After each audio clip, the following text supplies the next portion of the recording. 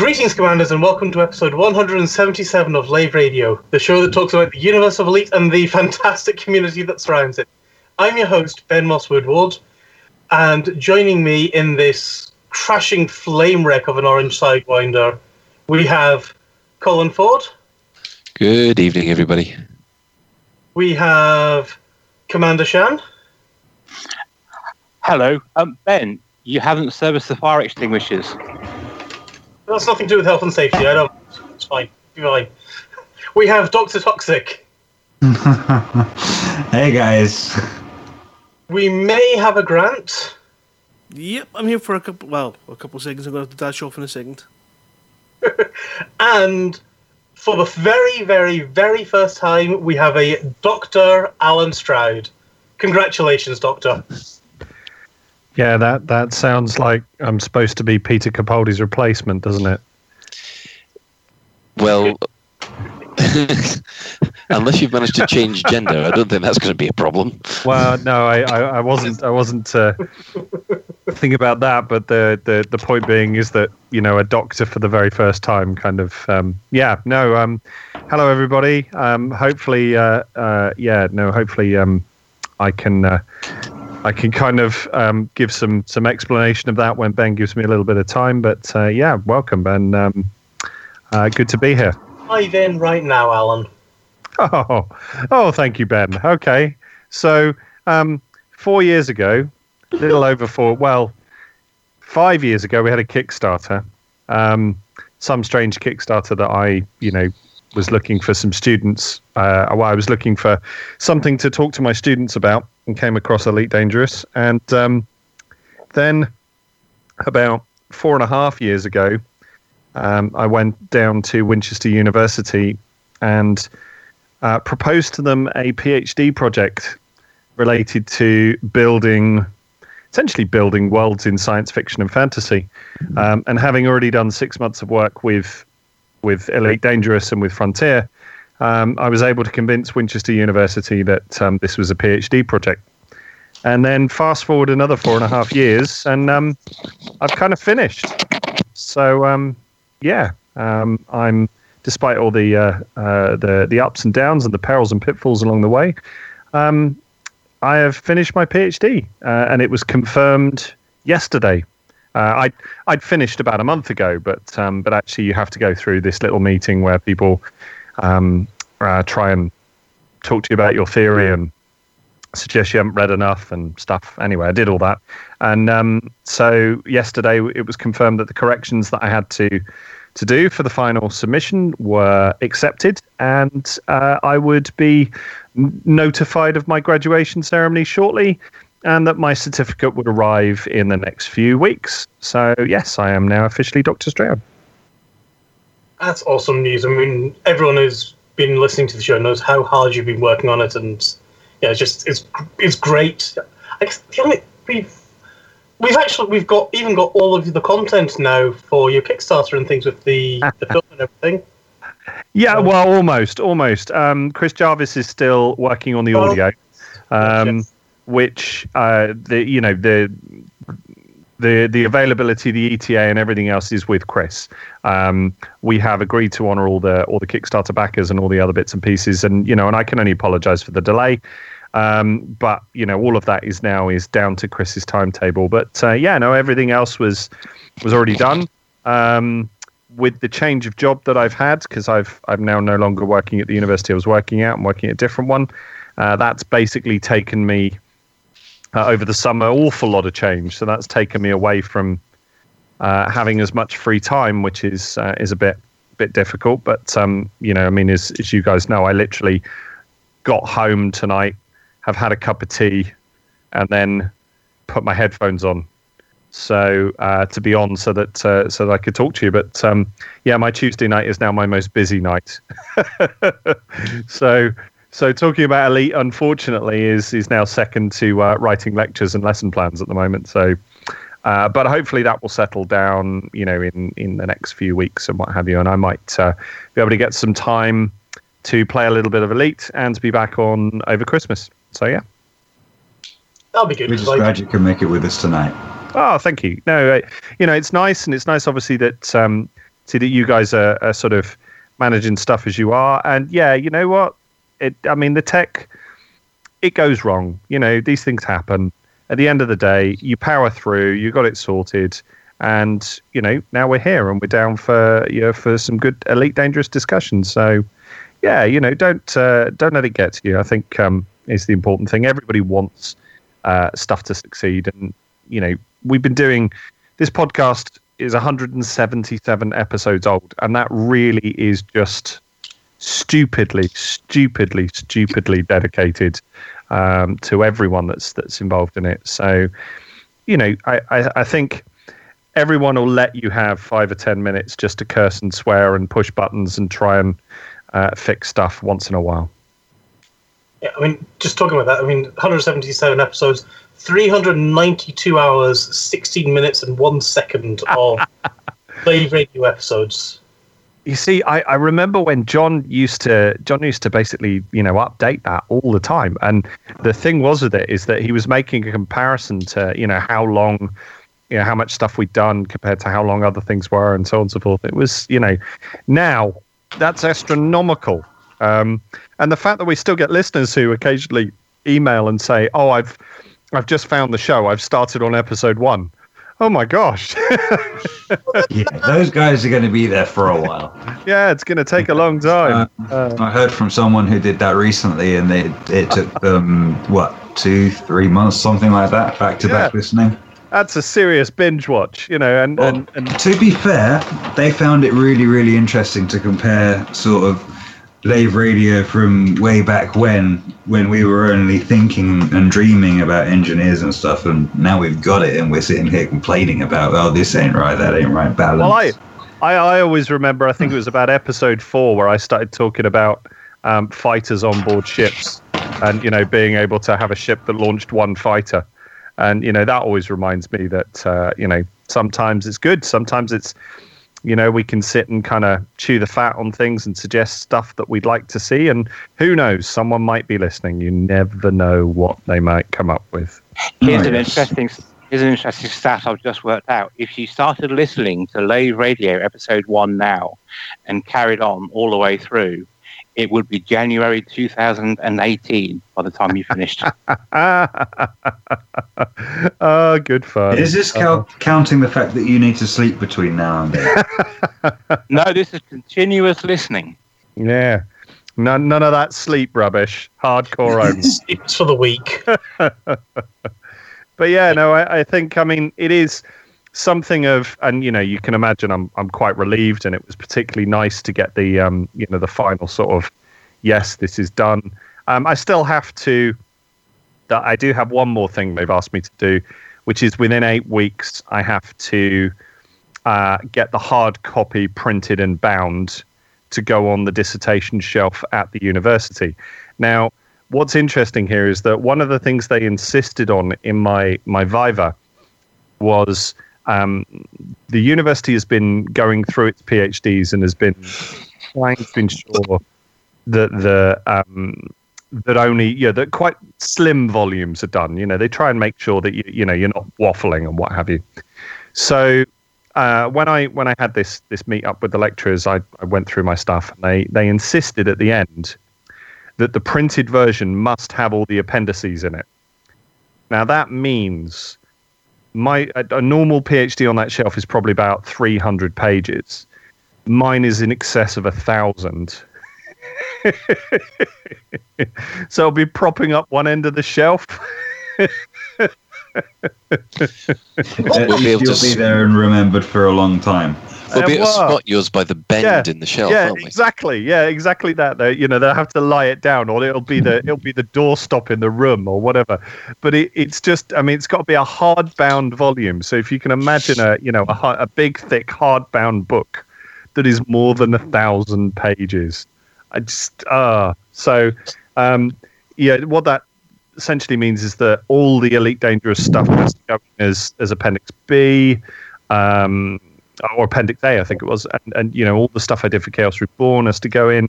Yeah, literally everything has to go in, which is lovely, because actually I did an awful lot of work, in excess of probably 500,000 words worth of work. But yeah, they want pretty much all of it to go in. So will you be handing it down like the family Bible?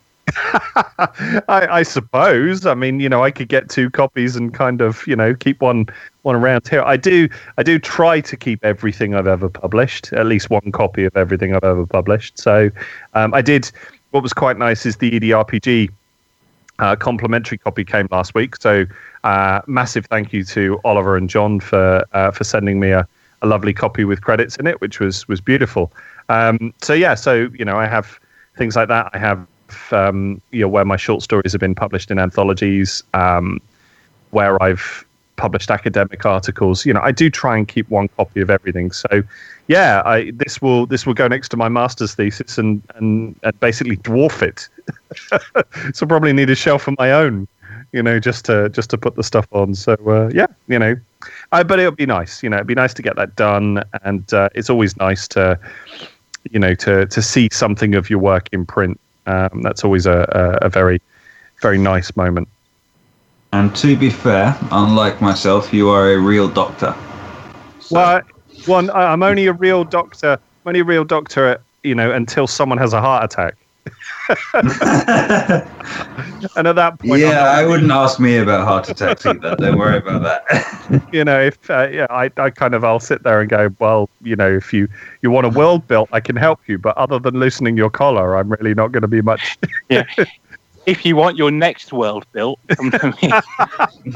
Yeah, I can make a start right now, but I'm probably not going to get very far by the time you need it. It's lovely in that it's the first. I'm the first person in my family, my extended family, that's ever done something like that, which is quite cool. But at the same time, it's a very, very niche. A niche area of study, but it's been particularly useful, and a lot of what we're doing is, or a lot of what I've done has helped us with sort of designing stuff for Phoenix Point. So which is great. So, and the stuff we're working on for there is all informed from everything we've done before. So yeah, good fun, good times. Nice and finished. Move on to the next stuff. Right, well, thank you, Alan. I know you've got to, as you said, you've just get into, and I'll let you run off and go and get your dinner now and things. Thank you. That would be very nice. It's in the oven. Awesome speaking to you, Alan, and you take care of yourself. And you guys too. Good luck tonight, and I hope it goes well, and hopefully I'll talk to you all again soon. All right. Yeah, see you later. Take care. Enjoy. See you. Cheers. Right, anyway, we're going to have a very, very quick... We're going to run basically through most of the stuff, and then we're going to go into the main discussion this evening, which is a recording that Shan and I went off and did with Sandro yesterday, which has got lots and lots of meaty goodness. So I guess we'll go, first of all, into the upcoming AX Fighter changes in the development news. Colin, do you want to take us through that? Oh, is this the... The AX being a little bit OP. Oh, yes. Well, we kind of all suspected this, that the new AX fighter, the new Taipan, is getting play balanced. It's not supposed to be that good against human players, where it did turn out to be quite good. So when the next update does come, that one's going to be throttled back a bit. Now, this does lead a interesting question, is when is it a nerf, not a nerf? Because to tell you the truth, this thing, they've obviously missed something where it shouldn't have been that good against other people in the first place. But they're just play balancing it now. And yeah, I've been playing with it in game, and its Daka factor is immensely fun.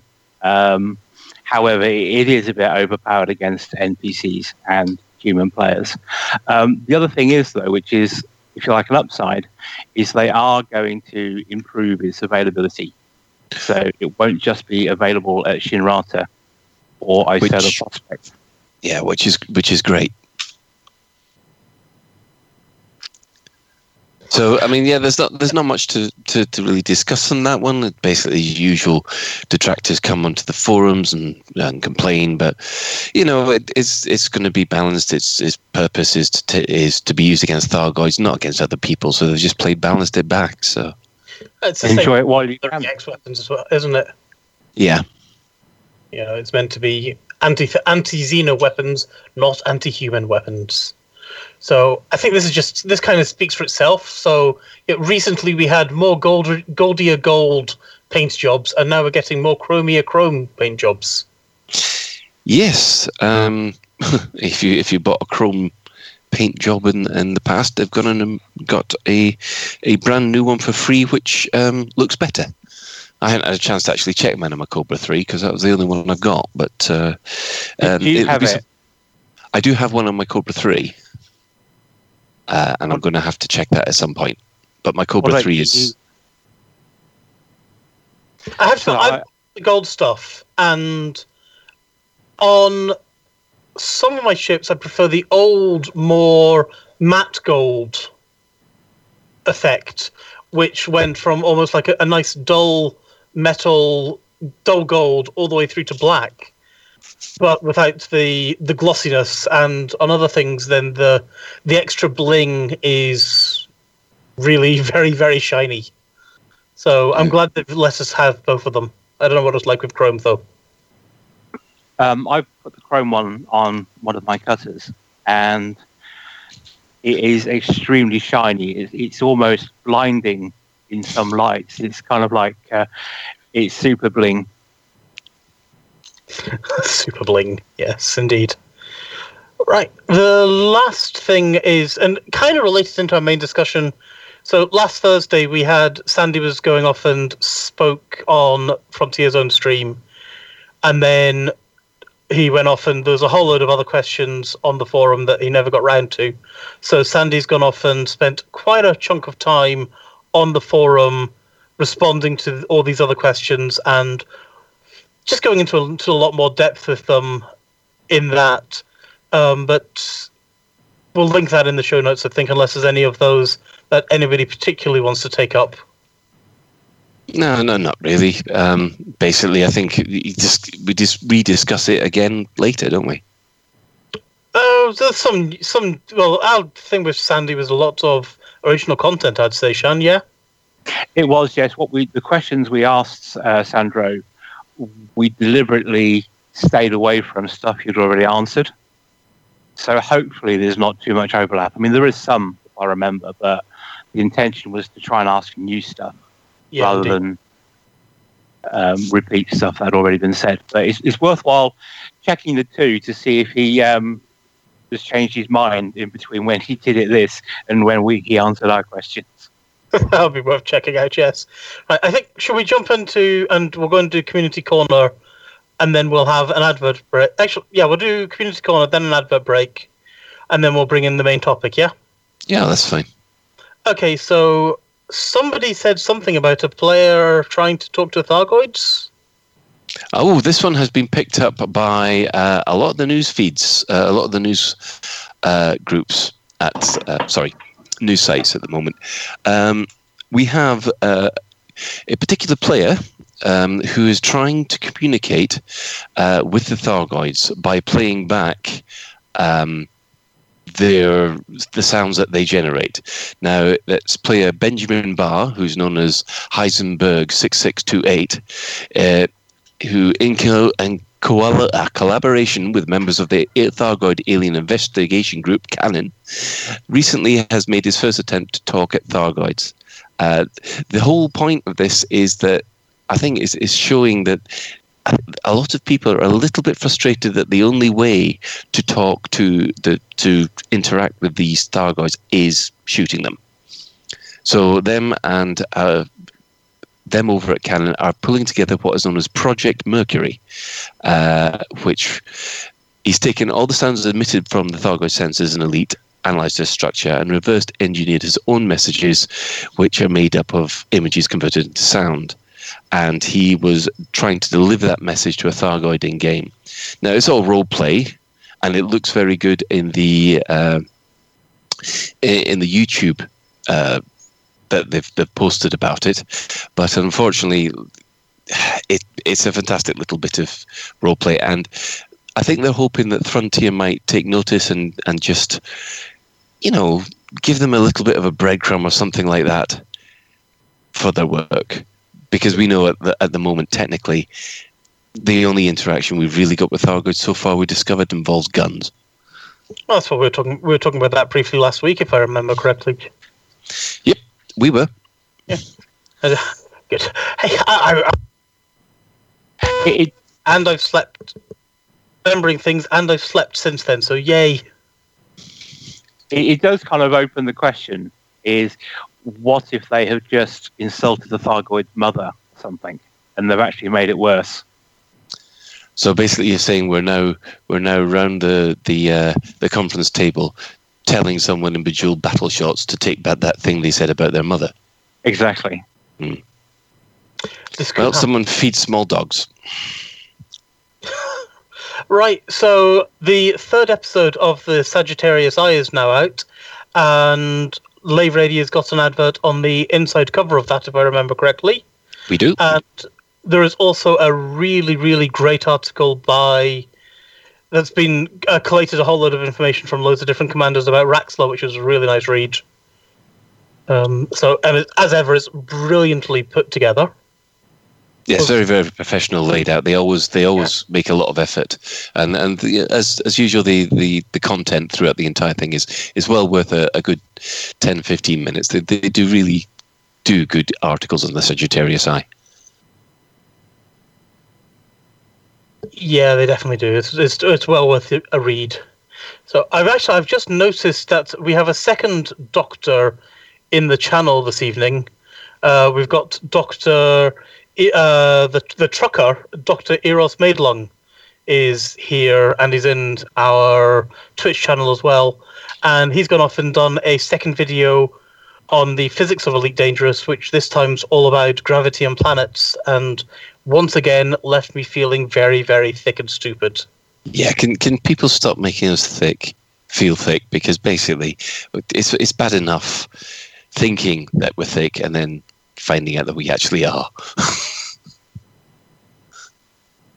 Yeah, I've had enough of feeling stupid, guys. I mean, yeah, they're cool videos, but come on. I play Elite Dangerous. I'm an intelligent monkey. Hey, I just loved, actually, seeing as Eros is in the channel, is that actually your whiteboard drawings showing the Roche limits and things like that? Because I loved it, and I loved that whole stuff that you did there. It's really great. And it was, I'm not going to say that I completely and utterly understood it all, but I understood most of it, that it made sense to me at least. Oh, and apparently Eros didn't square one of the numbers. Ooh. But of course that is intentional as an intelligence test to see who notices it. Obviously. Yes, definitely. Right. Did anyone get the impression of Sheldon after Dr. Stephen Hawkins pointed out he made a boo-boo? Yes, that's what I was thinking as well. I'm going to get slapped for that. Boo-boos was when you accidentally didn't make it to the toilet in time. Or is that just the level of our intelligence? I think that's the level of your intelligence, Ben. Yeah, I think that says more about you than everybody else, Ben. Right, and Shan, do you want to talk to us about the basilisk kill?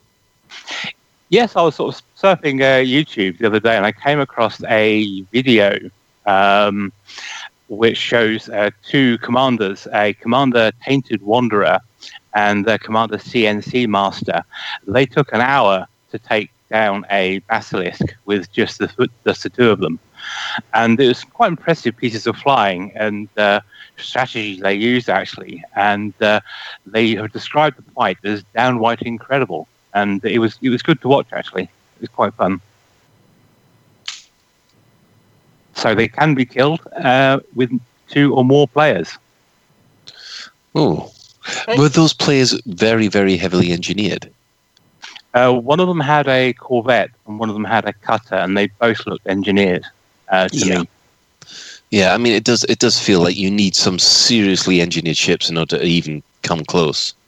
I mean, what Yeah, they did have to go back and rearm a few times because they were running out of missiles and ammunition to try and take it down. But but to be able to do the fight and not lose the instance, I think was a credit to them as well. So what was happening? They were, one would still stay with the Thargoids while the other one would go up and rearm and come back again. Yes, because you can't carry enough ammunition in your missiles to kill a basilisk with just two of you. You have to rearm at some point in time. Jeez. I'm going to have to look that one up because that sounds impressive. Right. Welcome I'm to the only joining. one thinking about noping the hell out of this with the Thargoids now. About whatting out of it? Noping the hell out. As in just nope and just get out of there. Yeah. No, I kind of think that is like, I don't want to go and hurt the Thargoids yet. They're... Yeah, I'm kind of bored of poking them now. It's not even me that's been poking them, it's everyone else I've been sitting back watching. Try blowing them up in solo. That's real fun. Yeah, I'll just watch your YouTube videos for that. Perfect done to you. I think we should sentence Toxic to try and take on a Thargoid in a Sidewinder. Oi, no, someone already We need some challenged me entertainment. last week. Well, Someone's Toxic already is always told me last week to do the Orange Sidewinder. Toxic In a is always sideways. boasting. Yeah, Toxic is always boasting about his beluga piloting skills. So I think he should try and take one down in a beluga. It's solo, and it has been done. So You can engineer the damn thing then. Quite probably. Anyway, Grant, I believe you're in the room now. Or not? Yes. No. It wasn't. Yes. I was just unmuting myself for a change. Okay. So how you been, buddy? We've missed you. Oh, yeah, it's been all right. Just, the usual kind of difficulties. That's about it. Everything's all good, though. Yeah, we just one of those awkward timing things tonight, and just generally added into the fact that I have my phone on silent in the office, and I'm not in the office. Now, that was just not a good thing to do tonight. Otherwise, I might have caught you and then gone, "It's okay, Ben, I'll be there. Just give me 5 minutes." But, yeah, it's been an interesting week. There's been lots of pizza meets for truckers. That was quite cool to see. I don't know if you weren't at the one. Colin, you were at the Hammers of Slough one, weren't you? And truckers. Yes, I was. I met Mr. Midden, a lot of the other truckers, Mr. Winard, Shouty Man, and yes, we all had a vast amount of pizza, and basically retired to the Premier Inn to play a couple of games of the Elite Dangerous miniatures.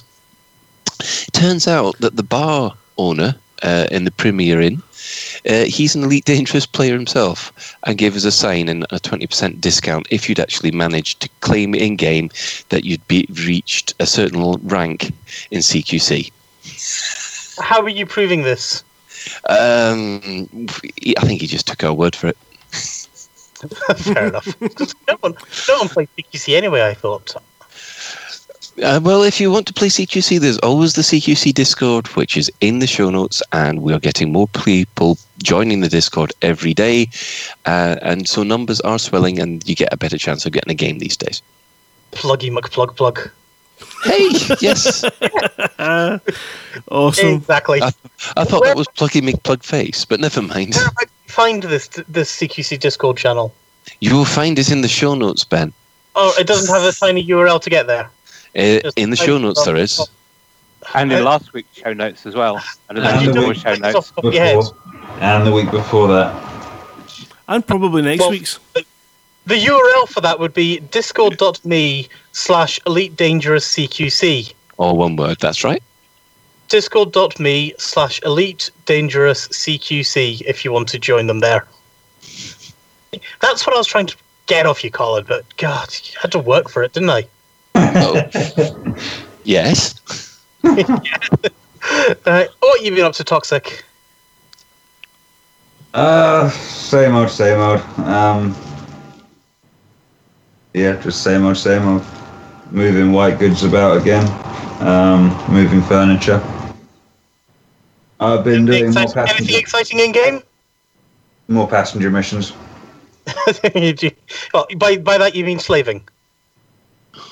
Slaving? No, passenger missions. No, honest passengers, and then they're not coming out of at the other end as animal food or fertilizer or something like that. Bio-waste. Only if they leave the ship before they get to the station. Fair enough then. So, what about you, Shan? If they leave my ship before I get to the station, fair game. Well, out of game, I've been helping Mrs. Shan trace her family tree, and we are now officially back to 871 AD. She's managed to trace it back to. So yes, great deal Anybody of reading. famous? Alfred the Great. You're a direct line descendant of Alpha the Great. She is, yeah. Yeah. Wow. That's... Yeah. How's her cooking cakes? Better than dodging arrows. Isn't that Harold? Was Harold, yeah. See what I know, doesn't it? Yeah, but anyway, so once you trace it back a certain way to certain people, because they're generally historical based, becomes a lot easier to go back, apparently. But yes, that's exciting. And in game, I have been continuing my science on NPC crew members. Oh God, I feel sorry for them already. Well, how are the results looking for that, or can you not say yet? Well, I'll give people an idea of the depth of my science with NPC crew. In that, so far, the data is pointing to, if you have an NPC crew member with an English accent, it is a better pilot than an NPC crew member with an American accent. Okay. Are you quite sure there's not any kind of racial bias there? Because I must admit, I do feel more reassured when I hear a British accent over an airline cockpit coming out of the airline cockpit. I hear an American accent coming out of an airline cockpit.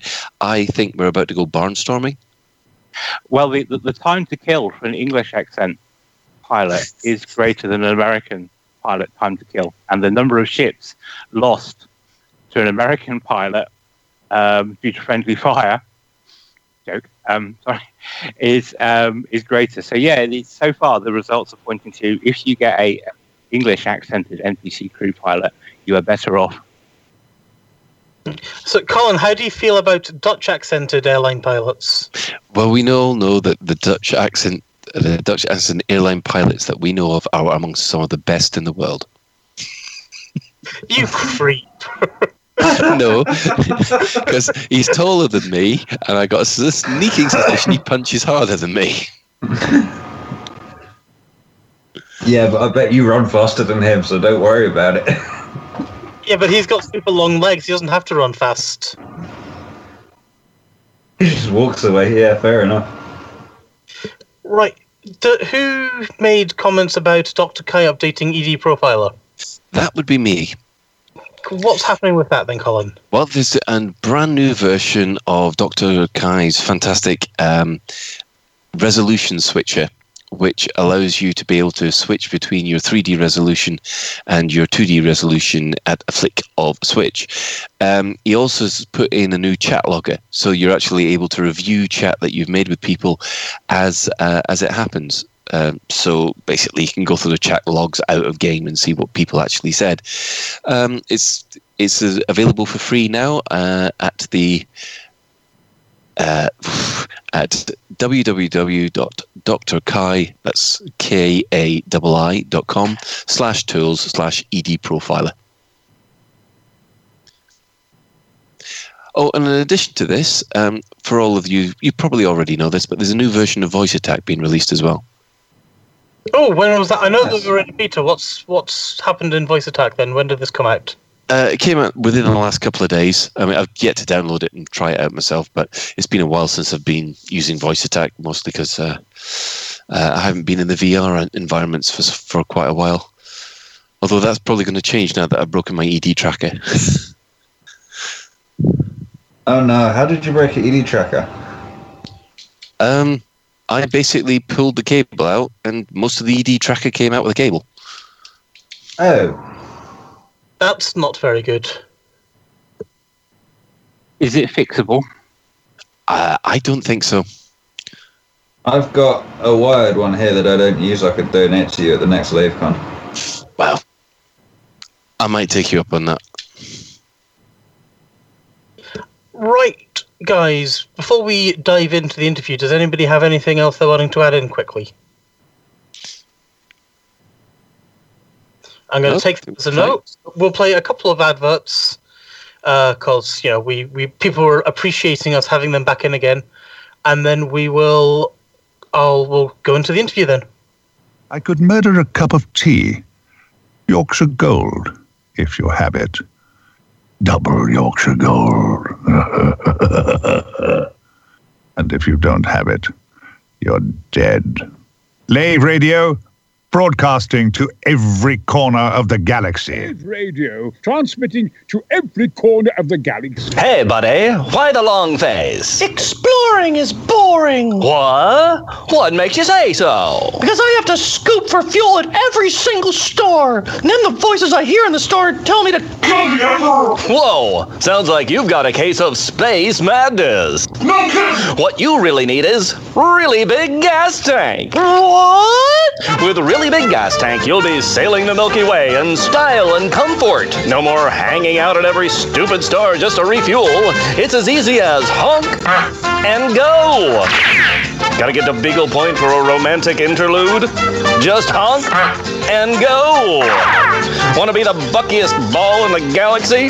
Just honk and go.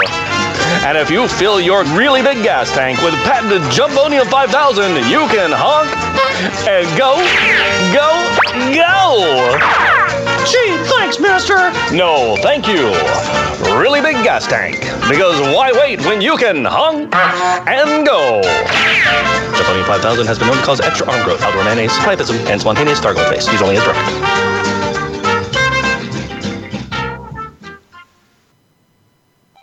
Hi, I'm Trent Stephen Findless Jr., and I'm here to tell all you pilots about a great new service. Take a listen to my friend, Pete.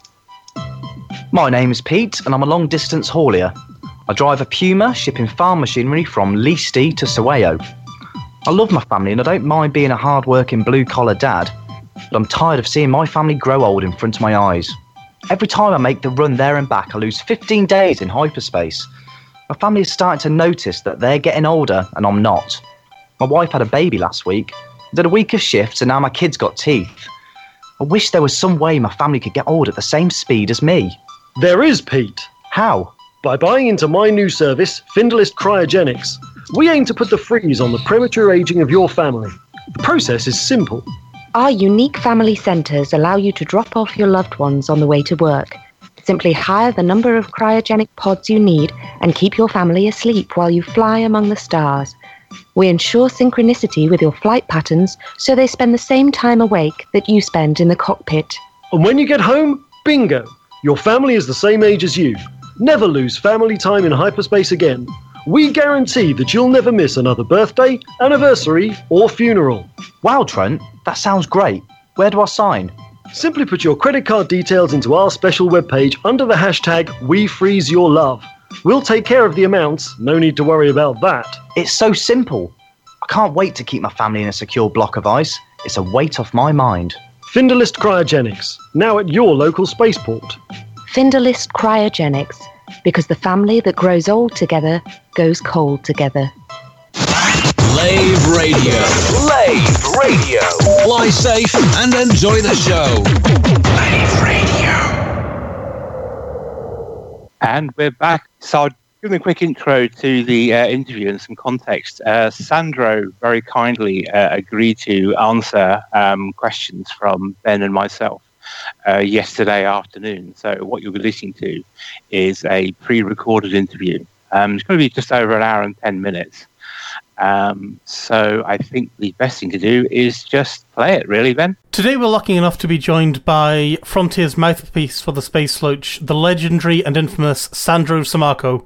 Welcome to the show, guys. Hi. Right, our first question, Sandy, isn't actually directly related to Crime and Punishment, but seeing you recently on the stream, there's been a wee bit of concerns about your remarkable weight loss, and People are wondering, are you okay? Has the Space Loach been feasting on you? What's going off? The Space Loach is always feasting on me, I suspect, on my brain. But no, I am, as far as I'm aware, okay.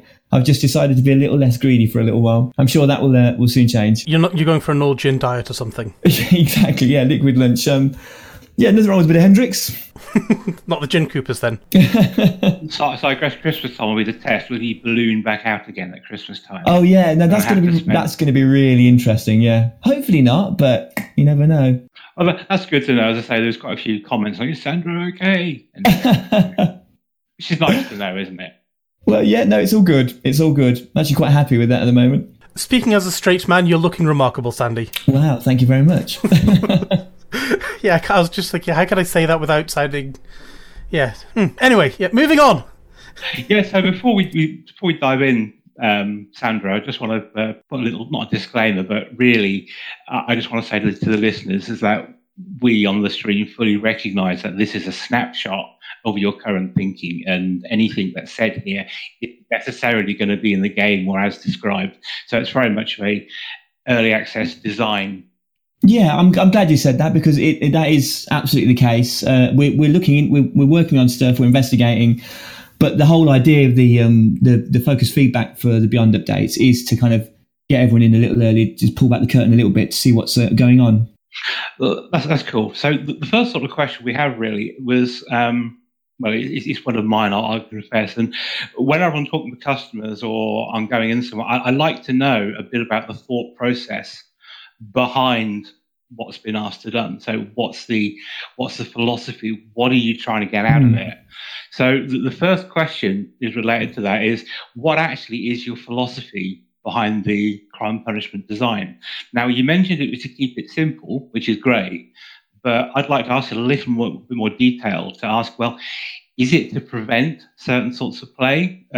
If so, what are you trying to prevent? Is it to discourage other sorts of play, bring people back to open, or to improve being a criminal? Right, that's a really good question. And the answer is actually pretty straightforward. There are two reasons. One clearly is the legibility and the simplicity. We like the crime system, but it's a little bit complicated. It's got a lot of states that crimes can be in, various fines, bounties, legacy bounties, Pilots Federation bounties. There's a lot of stuff there which we feel that there might be a more elegant way of getting across the same results. Because the idea here isn't to reinvent the wheel. The whole jurisdictional criminal gameplay that we've got in Elite Dangerous, we like it. It's quite unique in terms of the fact that you can be a criminal in a certain area and then potentially a hero somewhere else. There's not a blanket ruling as to whether you're a criminal or not. But the big one, really, it's really quite straightforward. We just want there to be the consequences that are kind of embedded in the current system. We want to shore them up so it's harder to avoid them. That's really the main thing that this system attempts to do, is to make sure that there are the consequences that are always kind of hinted at, even in the current system, whether it's credit penalties and respawning penalties or whatever. We just want to make sure that this system makes it more robust. So you could say that the design philosophy is to make sure that crime has consequences. It's not to discourage particularly any form of gameplay, whether it's criminal or legal, or encourage or anything like that, which is why the system in many ways is still very similar to what is in the current live build. It's just kind of hopefully to make that system better, to make it more legible, more simple, and also more robust. So really that's always been our design philosophy with this kind of suite of changes that we're looking at.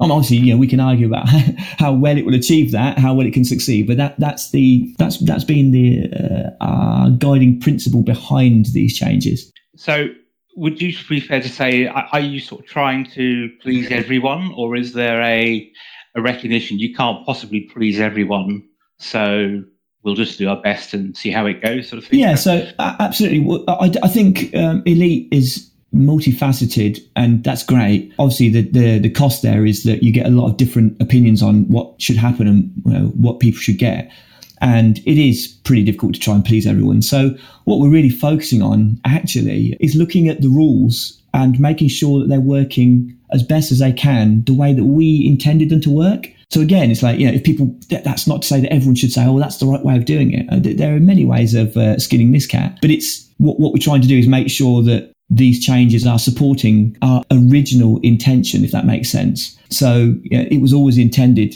for there to be consequences for criminality. It wasn't intended to be that every role is always going to be completely equal in terms of challenge. We want to make all the roles as fun as possible, but it's this isn't about that. This is actually about looking at some of the consequences that we had embedded in the current crime system and going, you know what, it's not worked out as well as it could. There are too many ways to defer some of the consequences or just to avoid them completely. And the joy of hindsight is that we get to see that and look at ways of imagining how we could change the rules so that those consequences come back into force. We certainly don't have an agenda to discourage criminality. So I've seen on the forums, on the Focus forums, it's interesting. There some of the worries have been that, well, you're attacking criminals. So my response to that at the moment will be, well, we're not attacking them any more than we have done in the past. It's just that we want to make sure that consequences stick. So you could argue that criminals have had it too easy. So, and they basically virtually never, or it's been very easy for them to avoid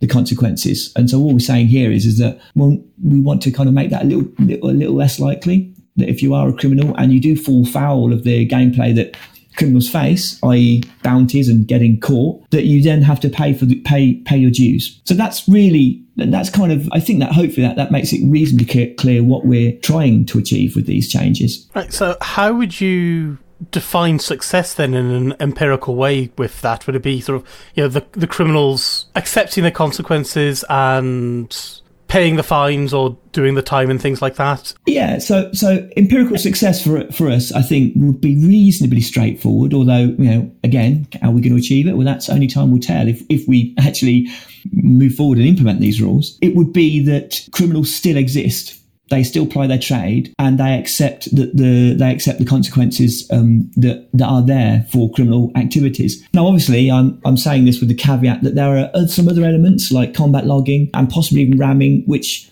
will still need to be addressed, and they will have to be addressed with their own, almost certainly with their own little systems to look at them, whether it's some form of karma, which we're also looking at, or something else.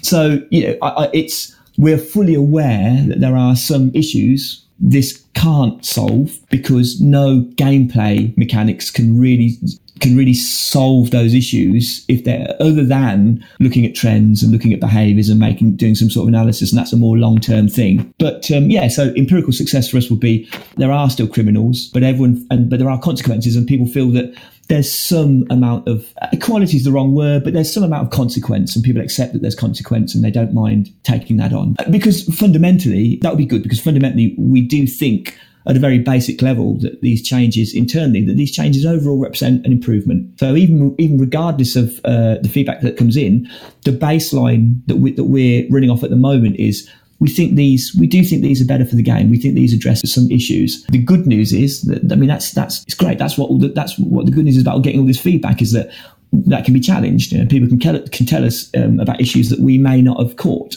because it is such a multifaceted game. So that's great, and we're going through that, and the feedback's been wonderful so far, and the format seems to be holding up quite well. So it's all good in that sense. Hopefully, at the very least, whatever happens, it will be an improvement for the game. So the rumour that you measure things in forum salt generated per hour. I don't even have a good eye for levels of salt anymore. I have too much on my plate, unfortunately, to look at that. As far as I'm concerned, in the focused feedback forum, I'm very pleased in that specifically that's why we've got some rather draconian and different rules to the normal forum areas, in that we don't want it to become circular or argumentative or even much of a debate in the sticky threads. That's not to say that we want to shut down debate. That's why everyone can post whatever they want in the general focus feedback area. But the sticky threads are literally, it's us saying to you, talk to us directly. You don't have to worry about what anyone else thinks. Everyone's opinion is important. So if you're on Reddit and you've got great ideas or big worries, then it's great. We do try and frequent Reddit, but it's just difficult for us to gather all that feedback. What we hope we're offering with the focus feedback area is a direct conduit to development and specifically to design. So I would urge and exhort people to get in there and don't worry about what other people think, and just put their issues in. I mean, obviously everyone ought to read what's in the sticky threads, because the less duplication, the better. But the good news is, because there's less debate and arguments on those threads, they're easy to read. They're just smaller in size. So have a read of them, have a read of the proposal, and tell us your thoughts in the sticky thread. I mean, that's exactly what they're there for. So far it's been really good and very positive. So I'm hoping that continues. So how far along, or how close do you think you are to meeting your objectives at a design level? Because obviously we're not talking about implementation or coding or anything like that. But in terms of the process of asking for feedback and designing, do you feel as though you're almost there, or you've got a long way to go? In fairness, I feel that we've kind of already moved beyond what the minimum level of success, and that there's been a stack of good feedback, and it's challenged a lot of our ideas and offered lots of cool suggestions. And it's already, in my opinion, it's already paying its way. So it's very good, and we're already looking at. Like I say, if we do move forward with these plans, which is looking quite likely but not guaranteed, there's already various changes that we're looking at in terms of how the bounty systems work, how the respawning works, the kind of equity between the perpetrator and the victim, and this is all stuff that's come from feedback, right? So this is all stuff that we probably would have missed if it wasn't on the forum. So yes, there is an outlay in doing this, but we're all hoping that outlay will more than pay for itself. Be paid for by the quality of feedback, and also hopefully it's good to people they do get a little bit of a look behind the curtain again. I mean, it's cool. I hope they get to kind of talk to us directly again. As I've said before in various times that we've been on forums, on social media, the access that people get here is pretty direct. There's no spin. I mean, I'm crap at spinning, so I'm the lead designer. If I start lying, everyone will probably see it anyway. So it's best just to be quite honest, and I hope people appreciate the fact that we are being very as forthright as we can be. And when we can't say things, normally it's because we don't want to spoil a surprise, or because there are just issues which, on a company level, we can't talk about. Other than that, we're being as open as possible. So I would think that we've already made great progress. I suspect that with this particular topic, it might run for another week or so, and maybe there'll be another live stream or some other communication with everyone. But it's already good. Obviously, realizing no ETA, no guarantee. Do you think that these changes will be phased in all at once? Or is it going to be over the course of Beyond that we'll see these things coming in? So in this particular example, and obviously with the caveat of no ETAs and no guarantee, if we go with it, it's likely to come in one big lump, because it doesn't make much sense to phase it in. Any way you slice it, it's a reasonably significant overhaul in terms of direct mechanics, if not in terms of the principle. I mean, the principles actually remain strikingly similar to what we've got now, but the mechanics are quite different in some aspects. It would be very problematic to not get most of it in one go. So I would suggest that if this happens, it's going to be in the quarter one update. So it will be rolling in the same time that the ATR. Oh gosh, yes, yeah. So the ATR is like one of the unsung heroes of this system, because it's part of the gameplay side as to why people would face and suffer these consequences.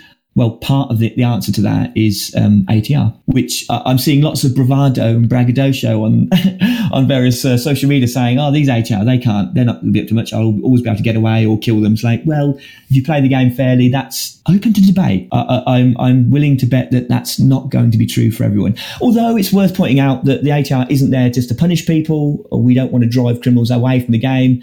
We just want to make sure there is a suitable consequence. So the more villainous you act, the more likely you are to be moved along or threatened by these advanced tactical responders. So they are superpowered, but they're not superpowered to insta-kill people. They're superpowered to the level of being a threat to top-end engineered ships. I have to admit, I think I speak for all of us that we really hope that they will be able to pull it off, because in the nicest way, I know Sarah Avery was saying, you really need to be afraid of even an elite Sidewinder. And yes, they're tough, but they ain't that tough. Well, no, absolutely. The linchpin point there is engineering. In elite ships are very accurate. They are very dangerous, but they have limitations, right? They're like the Agent Smith in the Matrix. They can bend the rules, but they don't break them. So if you've got a fully engineered ship, there's limits to what they can do. And that really is where the ATR squads are going to come in, because they have access to the same tools that the players have access to. And in some cases, they can push the numbers a little bit further. If you imagine what a fully engineered human ship can do, then that is a base level for what the ATR can do. So is the idea to have it scale according to the number of naughty ships that are in that particular instance? Because are you scaling so one ATR ship equals one super engineered human ship?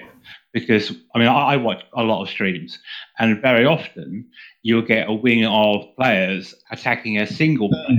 And they alpha strike them, right? That's right, and it's just bang. So with the ATR ships, it's a bit of a lopsided balance in terms of damage output. We're making sure that they're not insta-killing people, but in terms of survivability, we're pushing it a little bit further. And obviously ATR have the ability to arrive en masse as well. They normally would be arriving to take out specific individuals that have very high bounties or very persistent criminals.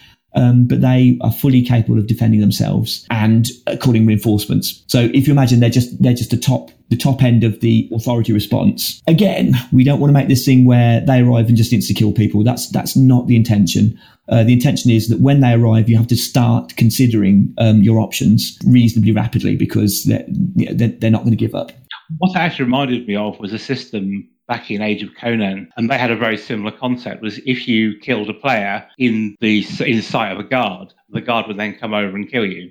And these guards were super tough, they were like epic bosses.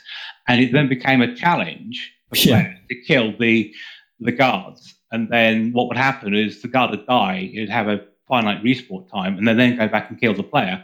So it was kind of like, we'll clear the cops out first and then we'll go and attack. And it became a challenge thing to them. So it won't be. This is not the way that the ATR respond. They respond as normal police in terms of once they're called, they are on scene and they will keep being on scene. So sure, you can try and kill them. I'm not going to say that it won't be impossible, especially in the first ships maybe that arrive, but they will just keep coming. Okay, this isn't. They are not there to provide anything more than an arbitrary initial challenge. They are there to move you along or threaten ship destruction, and that's their purpose. Which is why we're bending their numbers more than we allow for players.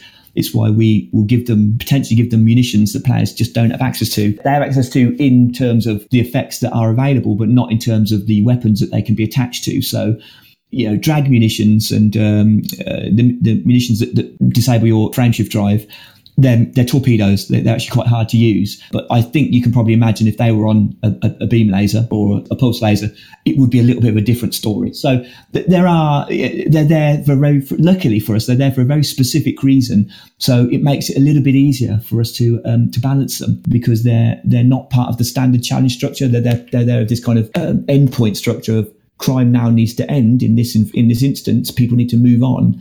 And it's a case of, can you get away? Fine. Or do you want to stay? How long do you want to stay? It's going to end in you being destroyed in the end. So it's always a case of moving on. And all the way through to, can you get away? Possibly you might end up dying anyway, right? A lot of the consequences, they rely on your ship dying to trigger that. So we have to make sure that your ship is at risk. So will they follow you to a system within the same jurisdiction? So they'll probably almost certainly actually use standard police rules. So it should be possible to escape them within a system. However, we are looking at ways in which that they can get into the spawning population management of a system, because we are quite interested in the concept of, once you've been really naughty in a system, you are going to be we want you to be at a high level of risk until things have cooled down. So we're still looking at that, but the idea is that, it's possible that you might not be as safe as you think in a system. But again, I don't want it to come across like that this is us versus the players in terms of criminals. That's really not the case.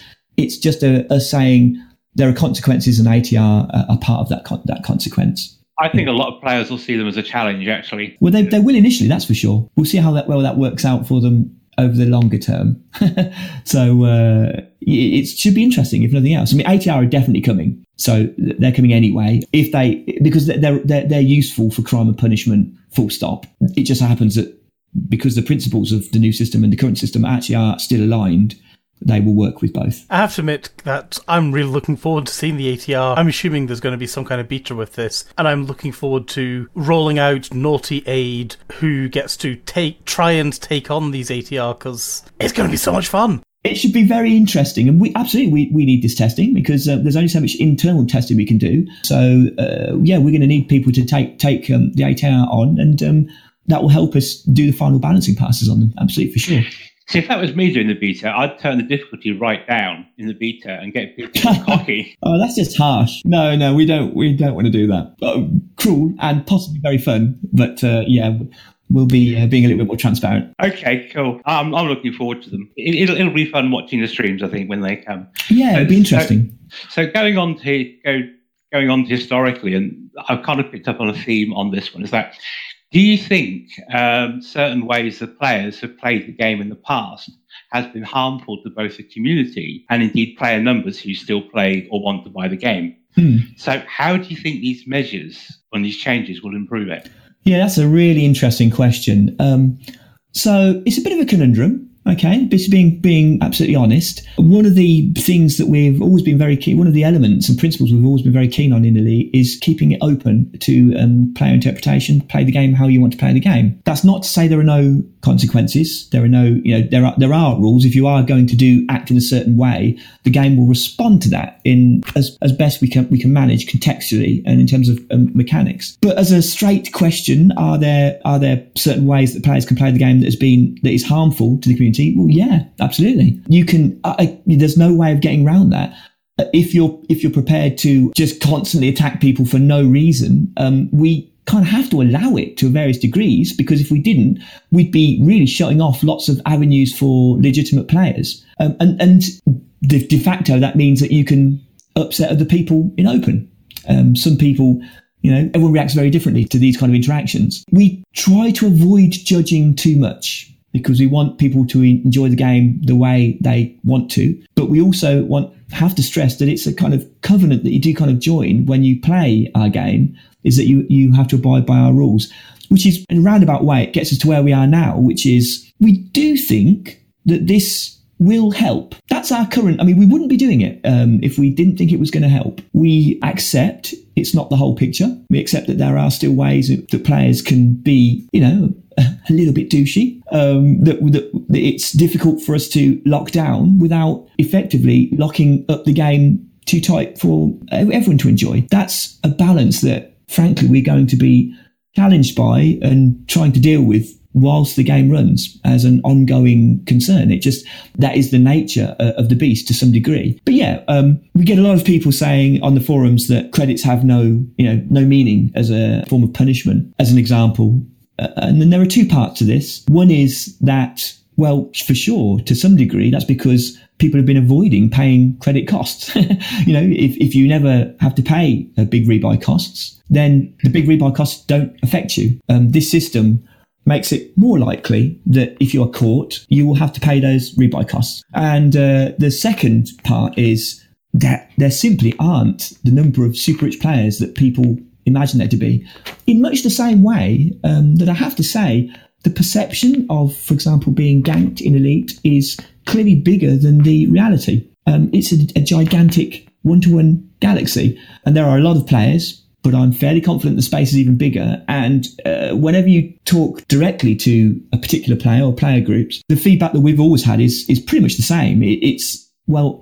I haven't experienced this as much as everyone keeps saying, but the perception's there, right? Because it could happen. It's kind of like a dice roll, you don't get a 20 very often on a D20, but you can get it. And because you can get it, people can be worried by that result. I don't want to in any way try and undermine the validity of the concerns. They're very real concerns, but they're not, it's not completely borne out with the data. And the same goes for money. There are some players that have got billions of credits, but not as many as people think. And rebuy costs, if you're forced to pay for them, and especially if the rebuy costs go up, because the bounty system that we're looking at here probably will increase the bounties and therefore the rebuy costs, then one definite way to affect someone that's got lots of money is by taking it away from them piecemeal. And it does eventually have an effect. Yeah, it's interesting you said about the credits, because it was my question you originally answered on the forum. And I then went away and thought about it. And I thought, well, it's not just the size of the bucket of the pool of credits. It's the rate in which the bucket is filled. Absolutely. And there are ways to make lots of money in the game. But every time that someone's doing that, then it's more of a time sink. In a game like Elite, that's pretty much the only kind of consequences that mean anything are things like your resources and the time it takes to get those resources, right? I mean, that's fundamentally what consequence has to mean at some point. So yeah, absolutely, yeah. I mean, I was just doing some math based on, I haven't seen the numbers for the fines and stuff, so I was using current ones. So if I do, for example, the paid-in missions for an hour, and that gets me about 100 million credits. If I haven't got that mind much grind set, but it gets you 100 million credits. If I'm out in my combat third lance, that's a 5 million rebuy. So in an hour, I can ruin 20 people's day before I actually have lost anything.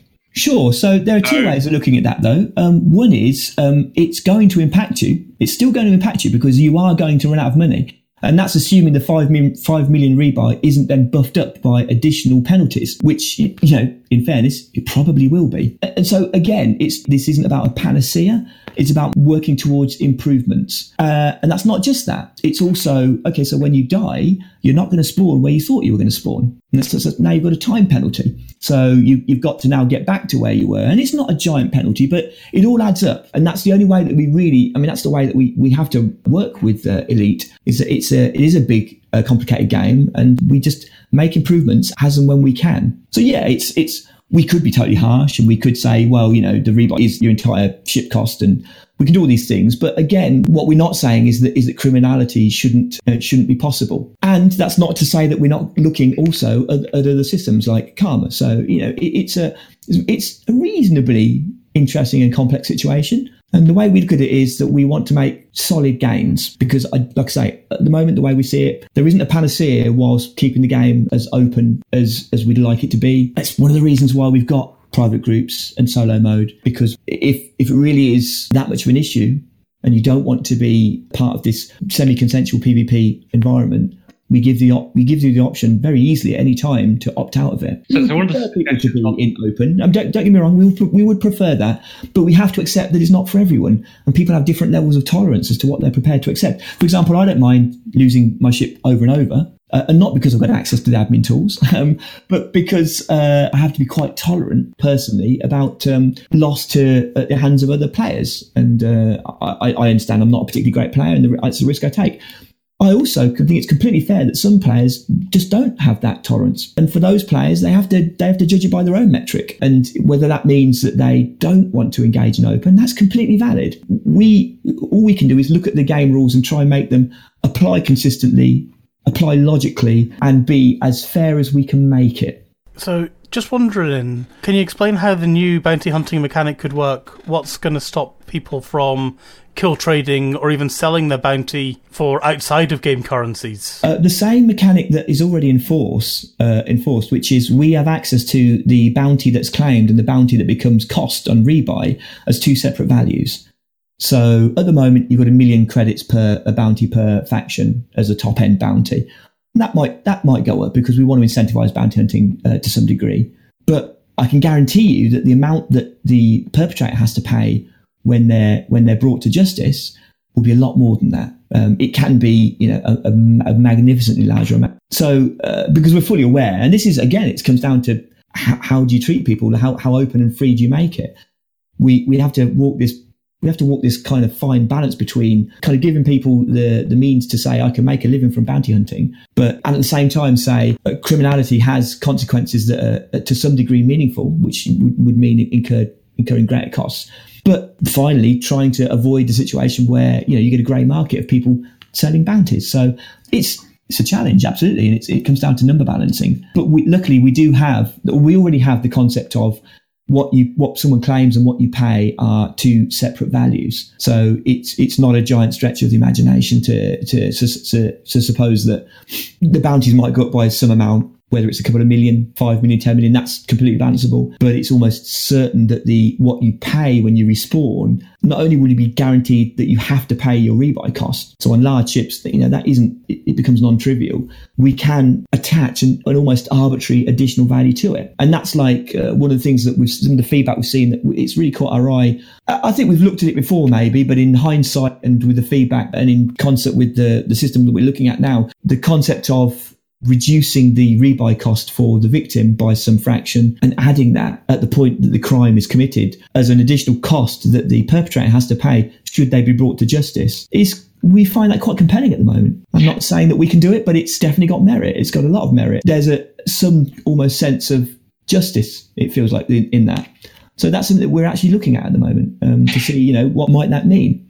And that doesn't mean to say that bounty hunters will get all of that. With bounty hunters, the question's a little bit different. With bounty hunters, we just want to make sure that you can make a living out of it. It doesn't have to tie into exactly what someone's worth. What it should tie into is this reasonably profitable for the enterprise that it is for me? So there's a lot of kind of semi-orthogonal challenges that we're looking at, but we've got a lot of levers to pull, luckily, which is pretty cool. Yeah, one of the things that are actually really interesting, but I play GTA Online, and as people who've played with me will know, I am a complete terror in GTA.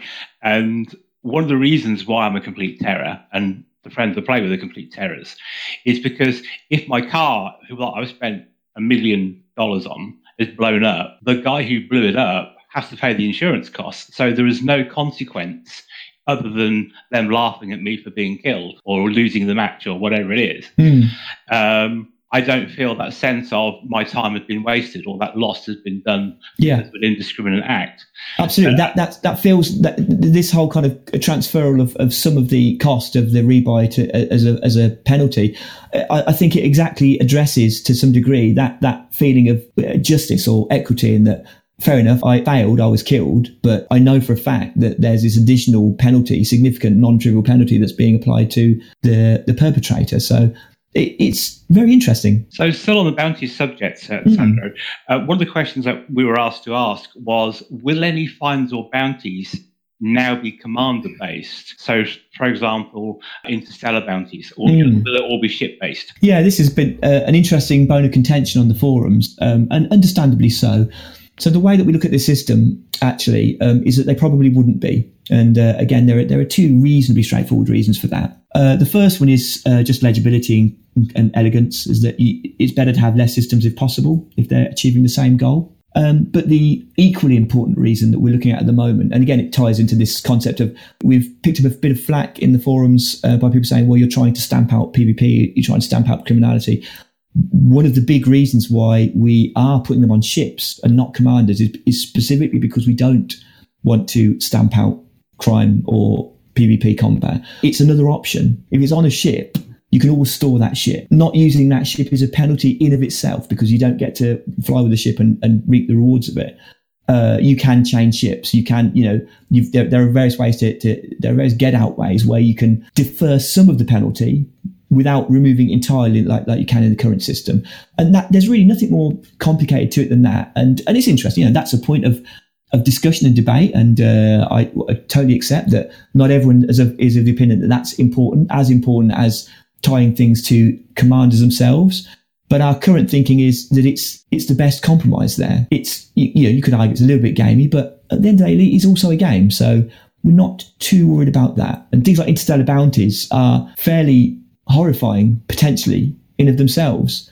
It's also worth noting on that point, and I think I mentioned it in the live stream, but it's worth reiterating the concept that we probably wouldn't need Pilot Federation bounties in this new system, because they were introduced just as a way to ensure people couldn't really avoid the consequences of attacking other players. It's fairly clear that, well as it can do, this system emulates that in a slightly cleaner way. I do like the idea of the interstellar bounty, because, for example, if you're in Imperial space, I just can't imagine the Empire letting you get away with attacking their citizens and then docking at the next Empire station. Exactly. I think, in fairness, we've always wanted to bring, because we had them briefly, we've always wanted to bring them back, because not only do we think they're good game mechanics, we think they're good for the game in general in terms of the lore and the consistency and the legibility. It's like, absolutely, you want to be an infamous pirate, infamous criminal, infamous murderer or whatever, it allows that.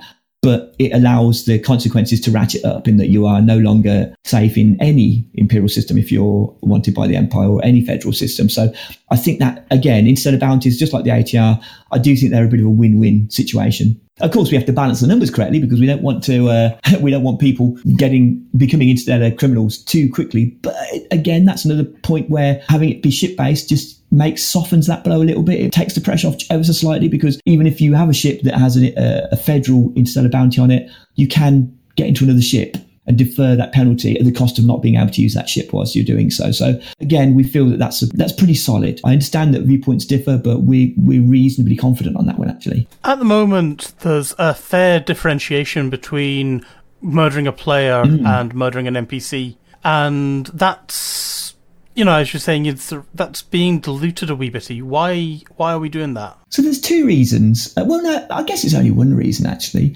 It's about, we feel that it would be better if the consequences for destroying a ship were as similar as possible between NPC and player. We always wanted the consequences for criminality to just work, to be, that's what, if you commit the act of assault or murder, the response is this, and it doesn't really matter who you attack. Clearly, there is a difference between killing players and killing NPCs, but the conceit is, the dream is that the consequences should account for that. And again, in no small part, because of the feedback that we had with those systems. Now, I could make arguments that the ship rebuy penalty is a little bit clunky. I mean, it does kind of do the job, but it's this kind of slight immersion undermining system of, well, because you've attacked a player, we have to come up with these additional conceits as to why you have to pay this additional money. So really, it's a case of, again, the simpler it is, the more elegant we think it is, and it's nicer if the one system can deal with both. So yeah, it is on purpose that we are kind of diluting it, or you could argue we're making crimes against NPCs more important. That's just the other way of looking at it. And again, that would be kind of correct in that we want criminality to have more consequence, not just for players. It just so happens that hopefully the system will make amends towards both those elements. So yeah, that is definitely on purpose. So the hope is that the changes to the bounty and the ships and stuff like that will make up for the fact a human player can quit the game because something's happened to them. That's the difference between an NPC and a human, is the additions that you've done will, if you like, somehow compensate that feeling of disgruntlement a human player has. There are multiple issues that we're trying to address here, but that's absolutely one of them, is the feeling of inequality, inequity on being destroyed. And that's a very complex grey area in of itself, because there are lots of arguments as to what were you doing, what were they doing, the reasons behind it, and that's very, very that's just psychology. It's really complex. But yeah, we think that by having a legible, elegant system, or more elegant system that has more teeth, and like I say, I totally understand that there are still other issues that we're looking at. But in terms of what it can achieve by itself, we feel it's more robust, and therefore the consequences are more, and the threat of them are more real. That you to some degree assuage those feelings of disgruntlement without feeling like you're completely persecuting the people that want to be criminals. That's right. So, and I guess it's a balancing act. Yeah, I guess if you do address this being disgruntled and this equity feeling, you also reduce the instance of combat logging as well, which helps absolutely down the line. Yeah, I mean, like I say, we want to address combat logging. That's not something we're going to leave. It's just it's a complex, quite gnarly problem. But you're absolutely right. The more equitable people feel the game is being, well, the less likely they're going to quit the game or combat log or do something like that. But that's the hope anyway, right? I mean, that's what we're working towards. We hope. Will we succeed? Will we succeed? Well, that's for everyone to judge. We can't tell people what they like. We can only present things and hope that that we've got it close enough. Which sort of segues us nicely into the criminal aspect of the crime and punishment system, particularly in the next question regarding consensual PvP, which I think is one of the worries I see on the forum is it will stop consensual PvP. It will do this. It will do that. So the question I have is there any chance of having a CQC style arena, if you like, with mega ships and CQC assets in an anarchy system, especially built so players can then take their ships to this area and PvP to the heart's content using their own ships with a mega ship close by?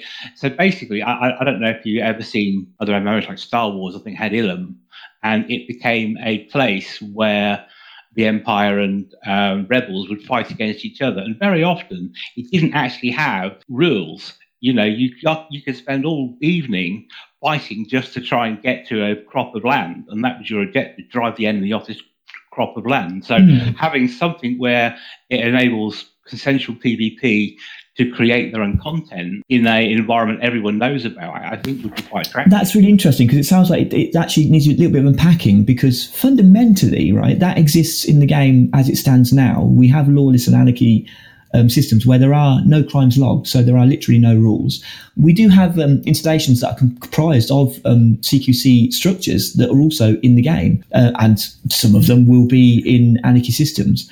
So what we don't have, particularly, is specific context as to why people would go there. Now, whether that comes down to, well, there needs to be some sort of driving context within the game law or rules, it's very much open, for discussion. There's nothing stopping us doing that. And like I say, it does kind of exist. So it could just be an issue of legibility, of making sure that people are aware that there are some fun locations that have amenities nearby where you can go and you can just get it on and fight with people. Sorry, having done sort of enjoyed similar content before, having a mega ship there, for example, that you can dock, so you don't have to run the gauntlet getting back to the station, or even having two mega ships, so you then fight for control over the megaship. And so I guess that's the interesting point there, though, and it's a very big one. Is that fighting for control of the megaship sounds very much like additional arbitrary game rules, and that's not to say it's a bad idea. It's not a bad idea. It's a great idea, but it comes at additional cost in terms of rules and context. If it's just present and you can fight around it, well, again, I suspect we probably have some examples of that in the game as it is, because there are so many ships, mega ships, and this, that, and the other all over the place.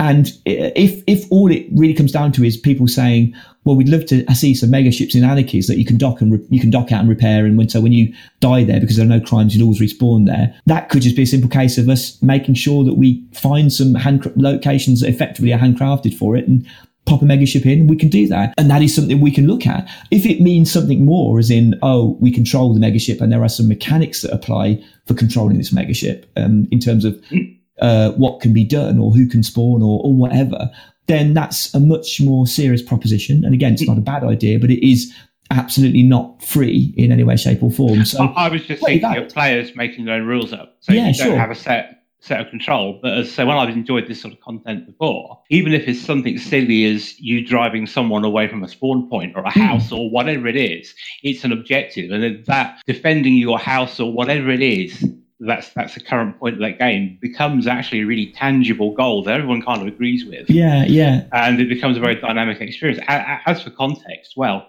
Aegis need combat pilots, don't they? Well, everyone needs combat pilots. No, so absolutely, it's completely valid. And going forward, it will be. I mean, we've got lots of things in the pot at the moment. So there are some interesting things that we're not talking about yet, which are to do with content and things for people to do. So I totally hear you on that one.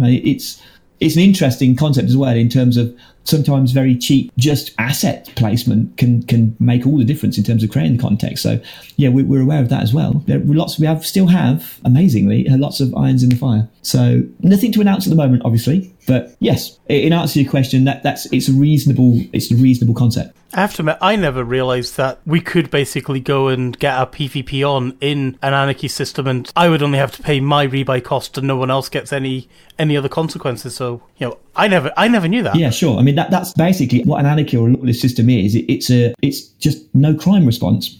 No crime, unless there's a bug, which, I've still got this interesting concept where I've occasionally get people saying that police are turning up in hazardous resource extraction sites, which they should not be doing. So we're still looking at that. But again, it's a very complicated game. So to dig in exactly why that's happening is proving interesting, to say the least. But yeah, absolutely. Anarchies are... I mean, there are two ways to do it. Anarchy is the safe way, and that there are no crimes in anarchy. So the worst that you can get is paying for your rebuy cost and where you will respawn. And there would be no prison ship respawning in anarchies because no crime would be committed. So if there was a dockable respawn point that you docked at in the system, you would always go there. And obviously the other thing you can still do is turn reporting crimes off, which isn't as safe. And I know there's a lot of people that are asking for a way of interrogating the current status of someone's report crime situation. We're not fundamentally against that. It's just finding the time to fit it in and getting the GUI time to sort it out. So we already have a more robust way of, you can't turn report crimes on and off very quickly. There's always, I think, something like a 15-second or maybe it's longer. There's a time delay when you switch, and everyone that's aware of you will be told that you're switching. But I accept that if you haven't switched and someone arrives, they don't know your current status. So there's that we're considering. There's also the concept of having an additional crime response state where you accept a crime has been committed, but you ignore any calls for calling in police, which would allow you as a criminal to still allow crimes to be committed against you and still to fight back without the police necessarily attacking you. So there's a whole bunch of interesting quality of life features that they're tertiary, but still connected to crime in general, that we are looking at. And again, hey, it's me. No ETAs, no guarantees, but there's an awful lot that we are looking at. So I have to, I'm a wee bit of a smuggler more than a PvP or a pirate. And there's been talk about PvP and all that kind of stuff getting a once-over. What about what's happening to smuggling? Smuggling is a core role of the game. So as such, we can all accept that as we look at features for the Beyond series of updates, it will be in there in the mix fighting for its corner. I can't go into any more details, but it could well be. There are two ways to look at things like smuggling and piracy, which both I think we can all agree both could be improved. We'd like to improve both. For both of them, there are two avenues. There are simple changes. For example, we could look at the black market and improvements to cost efficiency in terms of the acts that you're committing, the criminal acts. That's something that we'll almost certainly will be looking at some point. And then there are mechanical changes to improve the gameplay, which obviously are equally good, if not better, but they are not as cheap to do. And we have some concepts for that as well. But that's all you're getting out of me on that one. Otherwise, Dale will just kill me. That's fair enough, I suppose. I mean, I have to admit, the way I usually wind up doing my smuggling runs is by blasting in, sort of 400 meters per second and hope that I don't smash into the back of the station. And I know, all the way back to the earliest days of the Kickstarter that the heat mechanic was meant to be the sneaky way we should be doing this, and I'd love to see that really become front and center. That's interesting. I mean, the heat mechanic still has effects. It's still usable, as is the ubiquity rating, which is a hidden rating, I believe, actually, that all ships have. The larger and more exotic your ship, the more likely the authorities are to scan it first sooner rather than later. So I don't know if people have ever picked up on that, but it's a quite strong effect. If you start coming in a small ship or a reasonably cheap ship or a common ship, you are much less likely to get picked out first than if you're coming in, swanning in a beluga or some sort of fer de lance or anything like that. So so there's that, and there are other options as well, which are slightly more exotic that we are looking at, but we don't have anything to announce at the moment. So absolutely. But on the other hand, blasting in at 400 meters per second and doing effectively a skill shot into the mail slot, we don't want to close that off. That's a way of doing it, and it's a pretty risky one as well. So kudos for doing it. And in certain ships, it's not really that. Hey, I do it in a cutter. Well, I was about to say certain ships are not really that viable. If you can get away with it in a cut, you deserve to get in almost. So that's not bad. So yeah, absolutely. We want to look at the options. I could just hear Ben gnashing his teeth of having to take his LaveCon and body kit off his cutter to try and make it look discreet. Now you've told him that. Actually, I have to admit, I've noticed that in systems where they're very friendly and it's like, hey, welcome to the system, Ben, we're really glad to see you, I very, very rarely get scanned. Even if I'm carrying, I could be carrying the dodgiest of dodgy stuff, and they never look at me. Yeah, I believe that also has an effect. Yeah, so interestingly, what you're carrying normally has zero impact on the likelihood of them scanning you, because they're not magic in that sense. They don't know what you've got. But I believe I think it's quite plausible. I can't think off the top of my head because there's so many rules in this damn game. But your allied status, I think, does also affect the ubiquity of your or the kind of commons of your ship. So the more friendly you are, the more likely people are to trust you. So the other question we've got sort of on the community side is how will player-run events such as demolition derbies be affected by these changes? And demolition derbies, I'm including like ramming people to death for fun or getting the station annoyed on purpose just for fun, dueling with your friends.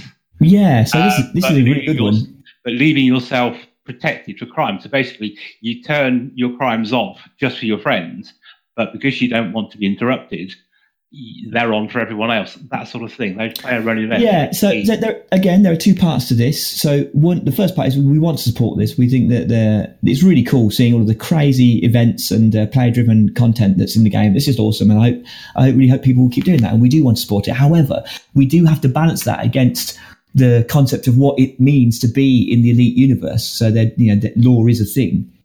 So obviously you can still turn report crimes off. You can still go to anarchy systems. There are still the very kind of blunt force trauma methods of making sure that the crime doesn't affect you in certain ways, but they come at costs.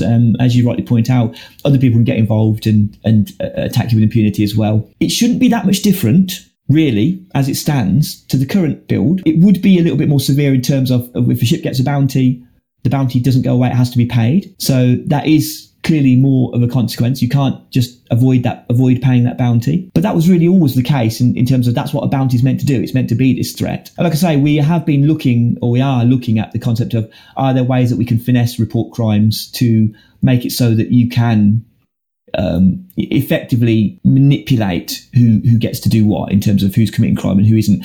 Obviously, within a wing, no crimes are committed. So that's one way of doing stuff. But obviously, wings have limits. Clearly, going forward, in the long term, we have squadrons. And it would be, I'm going to say very little about that at the moment, other than one could imagine the concept of the way crimes are changed within a wing also being in some way applied to squadrons. So in the long term, squadrons, although it absolutely terrifies me, does offer a wealth of very, very, very interesting new avenues for addressing issues and giving players what they want. But that's I've said too much already, so you should probably ignore that. I'm fairly confident that you'll cut that out, surely, right? That's punishment with squadrons then. Nothing to announce for crime and punishment with squadrons then. No, nothing. Absolutely nothing to announce there at all. So yeah, going back to the original question, yeah, we're going to have to look at it on a kind of almost like a case by case basis and weigh up the cost benefits of supporting certain activities, to what degree, what we gain. So we are very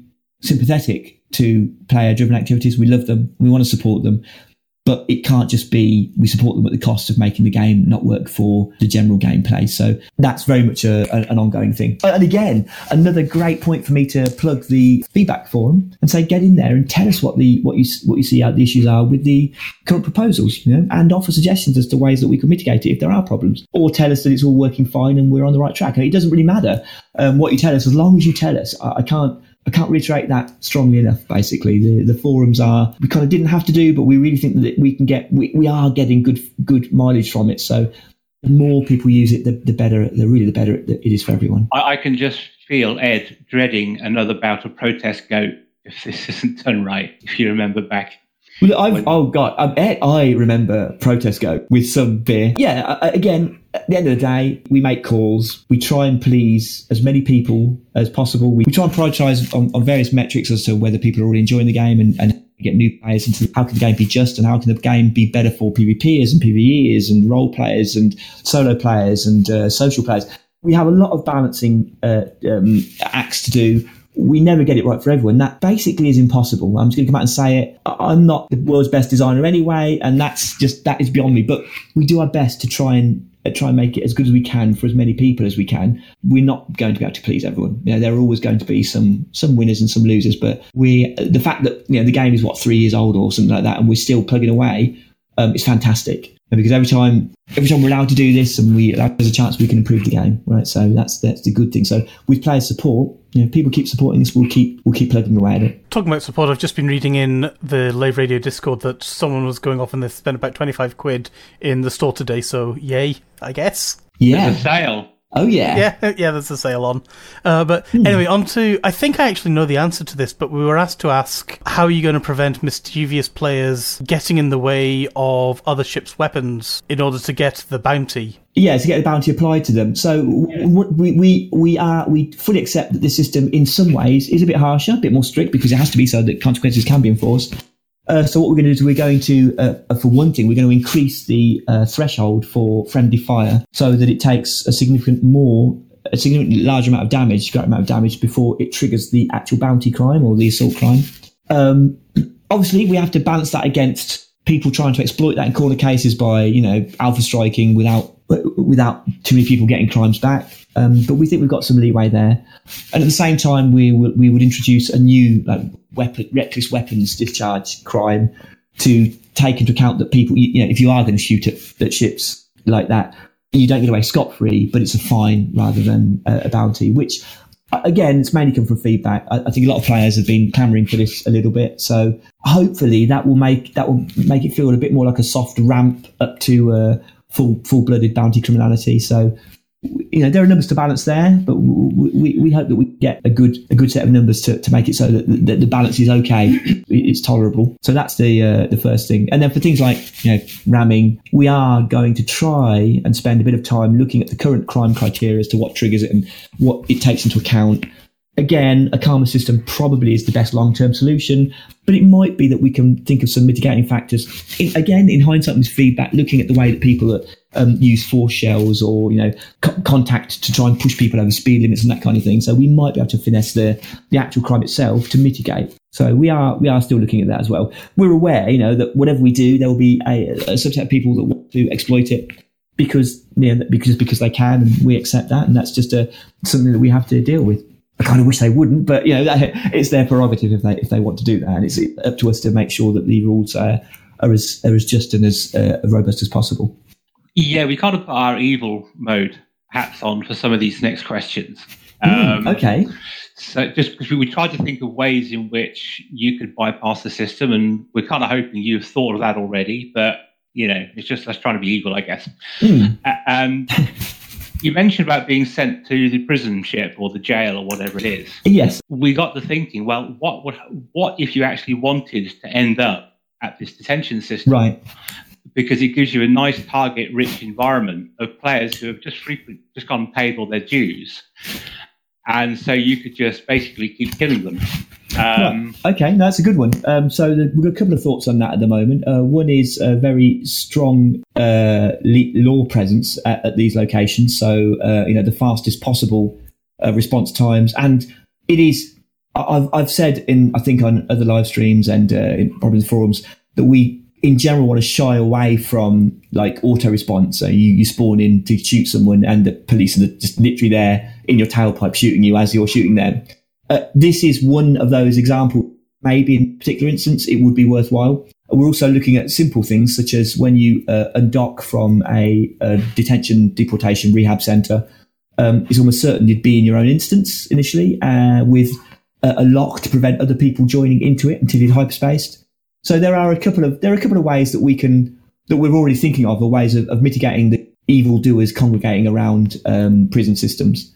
We think that's a good starting point. Obviously, we're open to more suggestions. Okay, so the next one we came up with is, what would happen if, say, for example, you went to the prison ship, you got 30 sidewinders in it, so you can't have any more ships docked at that station. Right. And you then went on a murder spree in your Corvette. Right. That's a really good question. Okay, yeah. What would you do? Probably something quite harsh, like destroy one of your ships. That's a really good question, and I hope someone's put this as an issue in the forum, because otherwise I'm going to forget it. Because that is a great catch the forum can give us. But if someone's going to kind of effectively try and abuse that system and keep more ships there than they should have, we've got a number of options. We could increase the limit of prison ships, or we could move ships around arbitrarily, or we could just literally force sail or force destroy ships that were already present. I'm fairly confident that we have the means to make it an unpalatable choice. But it's a great catch. That's the kind of corner case that we need people with their evil hats to come up and tell us about. Okay, cool. I mean, just a general sort of comment, really. And again, our thinking is that previously within the economy, how many credits I had doesn't really matter how many credits you have. There's no link really between that.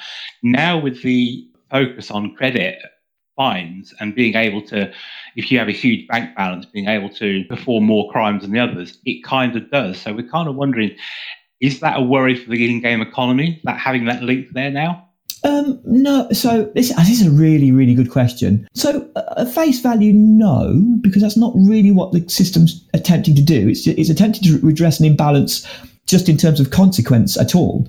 not to particularly pick on players that have, for whatever reason, it's it's irrelevant the way that they got their money. They've either got money or they have. What these rules are primarily trying to do is make sure that when you commit a crime, there is a consequence that's appropriate with the crime, and that's kind of irrespective of your money or how much you've got. The only connection is it's going to take some of your money, which currently it might not always be doing as well as it should be. But it is an interesting point. The whole concept of should crimes be linked to your overall success. I mean, it could be argued either way. I'm mildly against it in general, but we're all open to suggestion in terms of the kind of benefits it could give us. What I wouldn't want to do, though, is kind of get to the point where the richer you are, the more painful crime becomes. If we could keep the balance so that it never felt arbitrarily exponentially painful, maybe it's an interesting concept. It would take some fairly strong arguments to persuade us at the moment. Well, I think all people would do is they'd be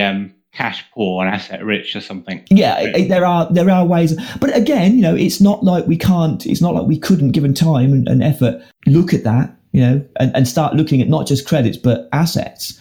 Assets have fundamentally credit values. It's not outside the realms of possibility, to link them all. I'm just not, at the moment, I'm not sold on whether we should really do that. Yeah, I guess it's like the billionaire in Norway the other week that got a $23,000 fine for going 1 kilometre an hour over the speed limit or something. Yeah, exactly. Yeah, there are arguments on both sides, and it's a very interesting moral conundrum. I don't have the answer to that either, but it's an interesting concept. And again, I would hope that people have strong thoughts on that, whether it would be a suggestion or just debate in the normal threads, that they would actually get onto the forum and get in there and tell us. Right, there's been a little bit of confusion regarding the upcoming power play changes, and they're seeming a wee bit more complicated than what we currently have. Could you probably go over them again, I guess? Yeah, I will, because that's my fault entirely. I've just been rubbish at explaining them, I think, in the live stream, and I probably haven't posted enough about them. So, I mean, I obviously got a very strong, vested interest in power play. I still think that power play's got a lot of potential. The way it currently works, okay, as a recap, is that you commit crimes against other powers, and they're just normal crimes, but we suppress the response. We make the response weaker, so that you've got more of a chance of players actually having consensual PvP without the system authorities getting involved and slaughtering everyone, or just shutting it down, or making it really hard to do certain actions versus other actions, which is not, it works, it's just not as elegant as we'd like. So with the new suggestion, it would be that there are certain actions that would become power play only crimes. These would look like normal crimes in all but name: killing a ship, nicking cargo, that kind of thing. What would make it a power play crime would be the criteria of who's involved and where they are. So if I'm pledged to a power and the target is pledged to a power, and we're in a system that is associated with one of these powers, then attacking would create a crime, but it wouldn't be a normal crime, it would be a power play crime. So a power play bounty would be issued. The difference between a power play bounty and a normal bounty would be only certain people can see the power play bounty when they do the scan, i.e. you've got to be part of the aggrieved power to see that there is a bounty to collect. If someone transgresses against Winters or Hudson, then only friends of Winters or Hudson can see that power bounty. It gives a little benefit to killing those people because you now get some money for it. Like just off the bat, it's a bounty you claim. It's an incentive. It means that we don't have to call the normal police. So it literally means that power play is much more in terms of power play. It's in terms of PvP combat. We can still call the police. We can still call power play ships instead if we want. So we have a lot of options there in terms of different methods of playing, whether it's group or solo or open. And as far as the respawning mechanics would go, it would be as if no crime was committed. So when you died, we wouldn't be overly harsh because we power play is about consensual PvP. So when you died, it would be as if you just died and no bounty was claimed. You wouldn't have to pay anything extra. You just respawn using the standard respawn rules as if you just died without any crimes being committed. So it gives us a lot more freedom in terms of making sure power play isn't ruined by normal systems, but it allows us to connect the dots where we need to. And it gives a little bit more incentive to actually kill people in power play as well, because you get a bit of money from it. So would the power play mechanic only include powers who were adjacent to the one that you were pledged to? It's very likely that if I am Patrius and I commit a crime in Winter's area, then there'll be a Winter's bounty. Winter's players would definitely be able to see it. It's quite likely that Hudson players would also see it. So people that are allied will be able to see it probably. Again, that's something we can change. That's probably one of those numbers that's reasonably straightforward to tweak, or a rule that's reasonably straightforward to tweak. But it means that if I wasn't pledged to a power, or I was pledged to some complete third-party power, it's nothing to do with me. I can't claim that bounty. I actually like that idea of having who you're adjacent to. So in other words, who you're allowed to kill and who you're not. Because that brings more meaning to power play, but also brings a good reason to look forward to the Thursday morning reset. Exactly. Yeah. And you can then use the power play mechanic for PvP. That's entirely what it's meant to be used for. Absolutely, yeah. So that's actually good. And if it's dynamic, it means it's player influence. If it's just a static, if it's not your power, I think it detracts away from the experience a little bit, personally. Yeah, well, the good news is that there's we have an amount of leeway with those kind of decisions. Not infinite, but some. And again, broken record time. But let us know where we're getting it wrong or where we're good. The next one isn't really to do with the crime and punishment, but we have been asked to play it. So this is the last one before the lightning round. Okay, yeah. And so there's been some comments that the multi-crew gunner is useless against Thargoids due to the lack of ability to target the heart. Is this an intended part of the encounter, or is it on the fixed list? We're looking at it. It's outside the remit of crime, so I haven't got much to say about it. But we're considering options there. It's we don't have an answer right now. That is an ongoing internal debate. Oh, the other thing, sorry, talking about crime and punishment, I promised a friend of mine I'd mention this, is they were doing a mission yesterday. Yes. And they were in their fighter, and rather foolishly, they had their NPC in their main ship. Right. And they were attacking a wing. And she'd scanned the first ship in the wing. Yeah. And blew up, no problem. The NPC in the mothership then started to attack the second ship in the wing, and got her a bounty for it because the NPC in the main ship hadn't scanned the ship to, if you like, get the wanted marker on it. That needs to go down as a bug because one way or another that needs to be addressed in terms of either NPC crew understanding that they shouldn't be willy-nilly attacking unscanned ships, or possibly the concept of if you scan a fighter, you're also scanning the mothership. So, either way is fine, but we will need to address that at some point, absolutely. She's got it on video, so I'll get her to open a book. Get it to submit a ticket. That's a very straightforward choice that we'd have to make, and it's a completely reasonable complaint. I told her it was her fault for letting the NPC fly a ship. Well, that's also completely acceptable as well. Right, I think, Ben, we're now on the lightning round, aren't we? Right, so what is this lightning round? I've heard rumour of this lightning round, but I don't know what it is. Right, well, the lightning round is, we're just going to say a bunch of questions, and we want you to, a bunch of crimes that one could commit, and we want to know is, would the response to that be a fine, a bounty, a jail, or all of the above? And obviously, just as quick as you could. Okay. Okay, so fine, bounty, jail, and what was the last one? All of the above. All of the above.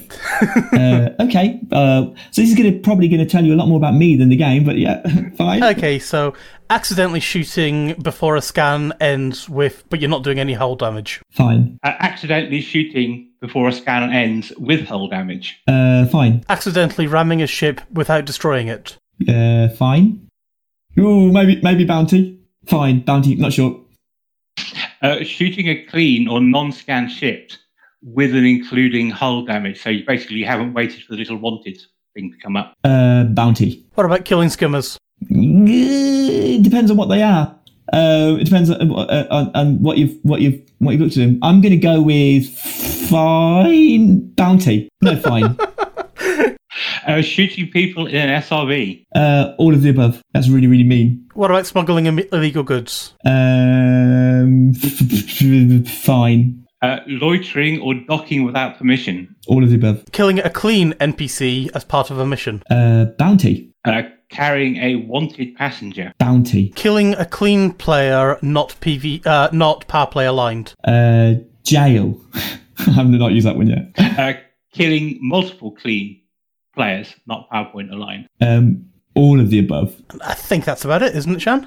I think it's going to show how complete contradictory answers is brilliant.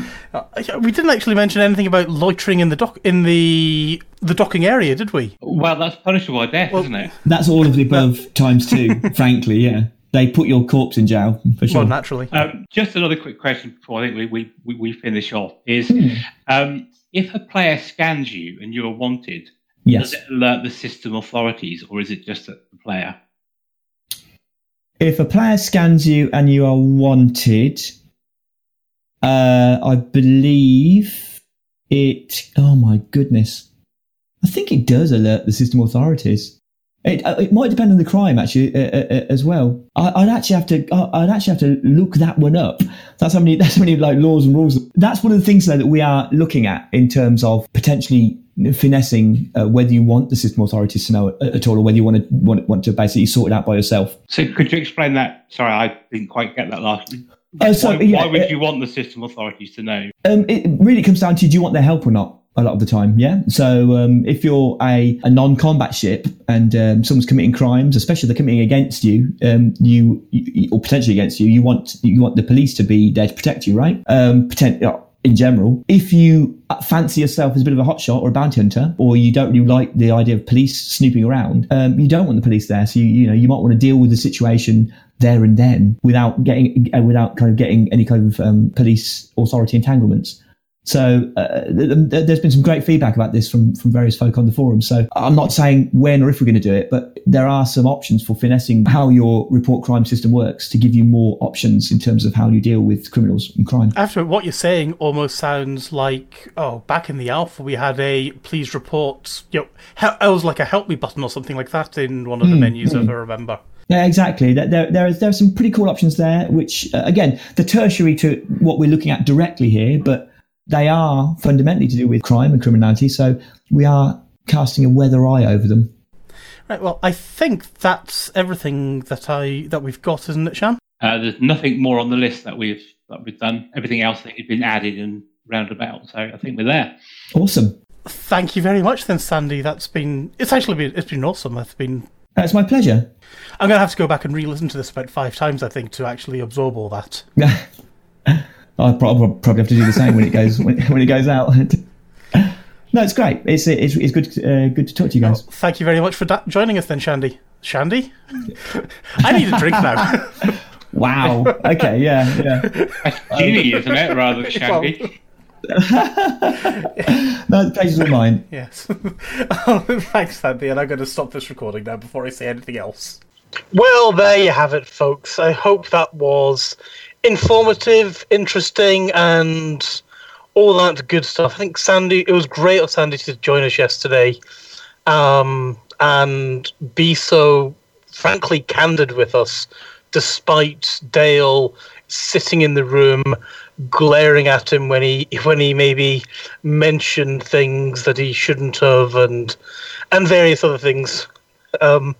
Although Dale was actually hiding behind the curtain there, and he wasn't there apparently, but we all know he was actually. I'm just glad that someone else can't pronounce their words properly. Yeah, at least I can say Fordamine. No, you didn't. Yes, I can say Forbidden, honest. Yeah, right. Although, did I catch Shan saying that we did a PowerPoint instead of PowerPlay? You did. Guess what I was doing at work before the stream happened? But at least I got his name right. Yeah, that is true. Unlike Fozzer getting your name right. He couldn't remember it, I thought. But anyway. Yeah, exactly. So Ben, is Shandy someone me when I go into games development? Is that?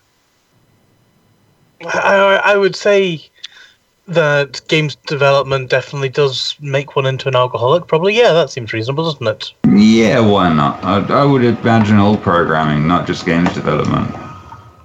You're probably quite right, to be honest. Well, Ben, you're a developer. Yeah. Are you an alcoholic? I'm not an alcoholic, but I do enjoy the odd drink. Yes, I think that's fair to say. But you're an alcoholic. I'm not an alcoholic. You're Scottish. You're an alcoholic. No, if I were an alcoholic, I wouldn't be able to have a bottle of whiskey that's been sitting in my room for over 10 years and is still unopened. Actually, to just let you into a little secret, that's just full of cold tea. Me and Grant ripped it open. You bastards. Is that what he told you it was? Right, well, I think we've probably gone on a little bit enough this evening. Is there anything else that anyone else is wanting to mention before we start winding things out for the show? No, I think that's it for tonight. I think people have heard enough of my voice for one day. Right, in that case then, we're going to have to give a couple of shout-outs. So, LaveCon 2018 is still looking like it's the 8th to the 10th of June. But obviously when we get any more information about that, we will let you guys know. That's all we know, and that's all we can really tell you. Colin, I believe there's something about a Discord server that you've already mentioned, but let's try it again. Oh, for goodness sake. Okay, there is a CQC Discord server for the discerning commander who likes a bit of CQC action, and you will find the link at https://discord.me/elite dangerous CQC, all one word. Well done, Colin. Right, and so we've got a request from Commander Starion, who quite often joins us in-game and things like that. He's taking part in Movember, and this is his 4th year, and he's wondering if any commanders want to go off and support him in that. He's on mobro.co/Gerard Danks. That's mobro.co/GerardDanks.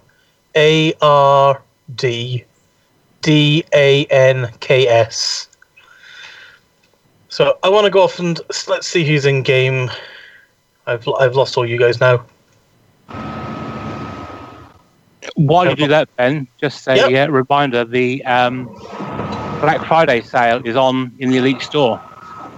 Oh, yeah. And have you picked up any good things, or I know there was stuff. This was it 20% off some ship skins and things like that, if I remember correctly.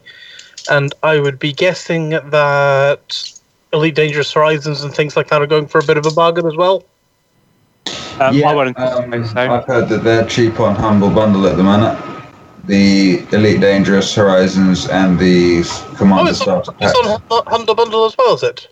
Yeah, I've heard that from Commander Arena. All right, okay, that's interesting to know. Haven't verified it, but I've heard it, so... Okay, cool. Well, I guess I want to say thank you to Commander Fishmanos, Paul Archer, and Ventura for joining us outside of Lave. We've also had a couple of other folk flying in around and saying hi. But that's it. And I want to thank everybody in Twitch and also DJ Truesayer for dropping in with his little raid. So cheers, guys. Colin, you're smelly too, and I'm live on the microphone and I'm winding it up, so tough. That's it for another episode of Lave Radio. If you want to get in touch with us, with the show, then you can email us on info@laveradio.com. We're on Facebook at facebook.com/laveradio. We are at Lave Radio on Twitter. You can join the Discord chat channel by going to tinyurl.com/lavechat. You can listen to us on TeamSpeak, which is teamspeak.com/laveradio. Lave Radio is recorded live on a Tuesday evening at 8:30 GMT and streamed out on laveradio.com/live. Thank you very much to Colin, to Grant, to Toxic, to Shan, to Alan. Until next time, fly safe. And if you can't do that, remember to dangerous. Is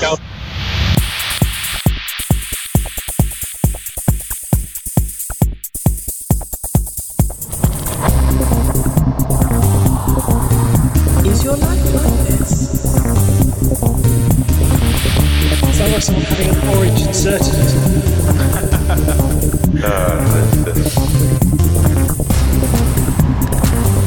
safe word. Space can be lonely.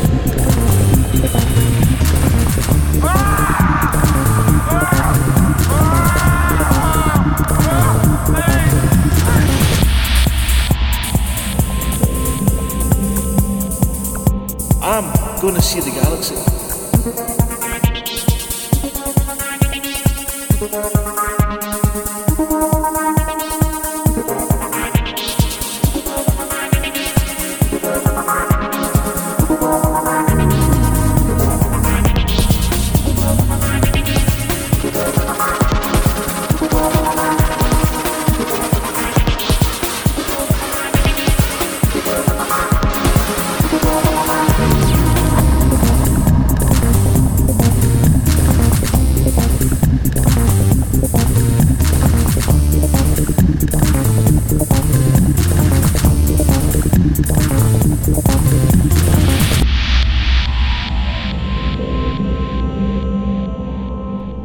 Ah, damn it. No worries, guys. Hold the fort for 2 seconds. I'll be right back.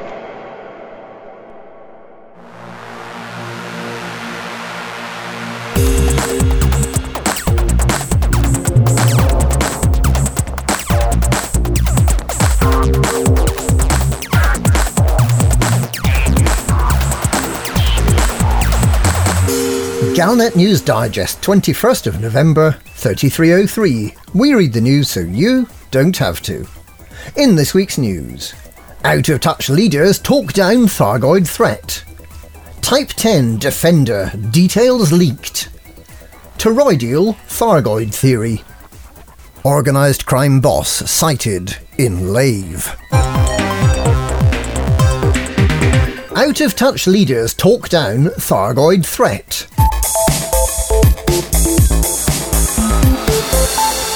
Federal President Zachary Hudson and Emperor Arissi Lavigny Duval have both made speeches this week, wrongly asserting that the Thargoids have only been encountered in the Pleiades. Admiral Aidan Tanner of Aegis seems equally in the dark.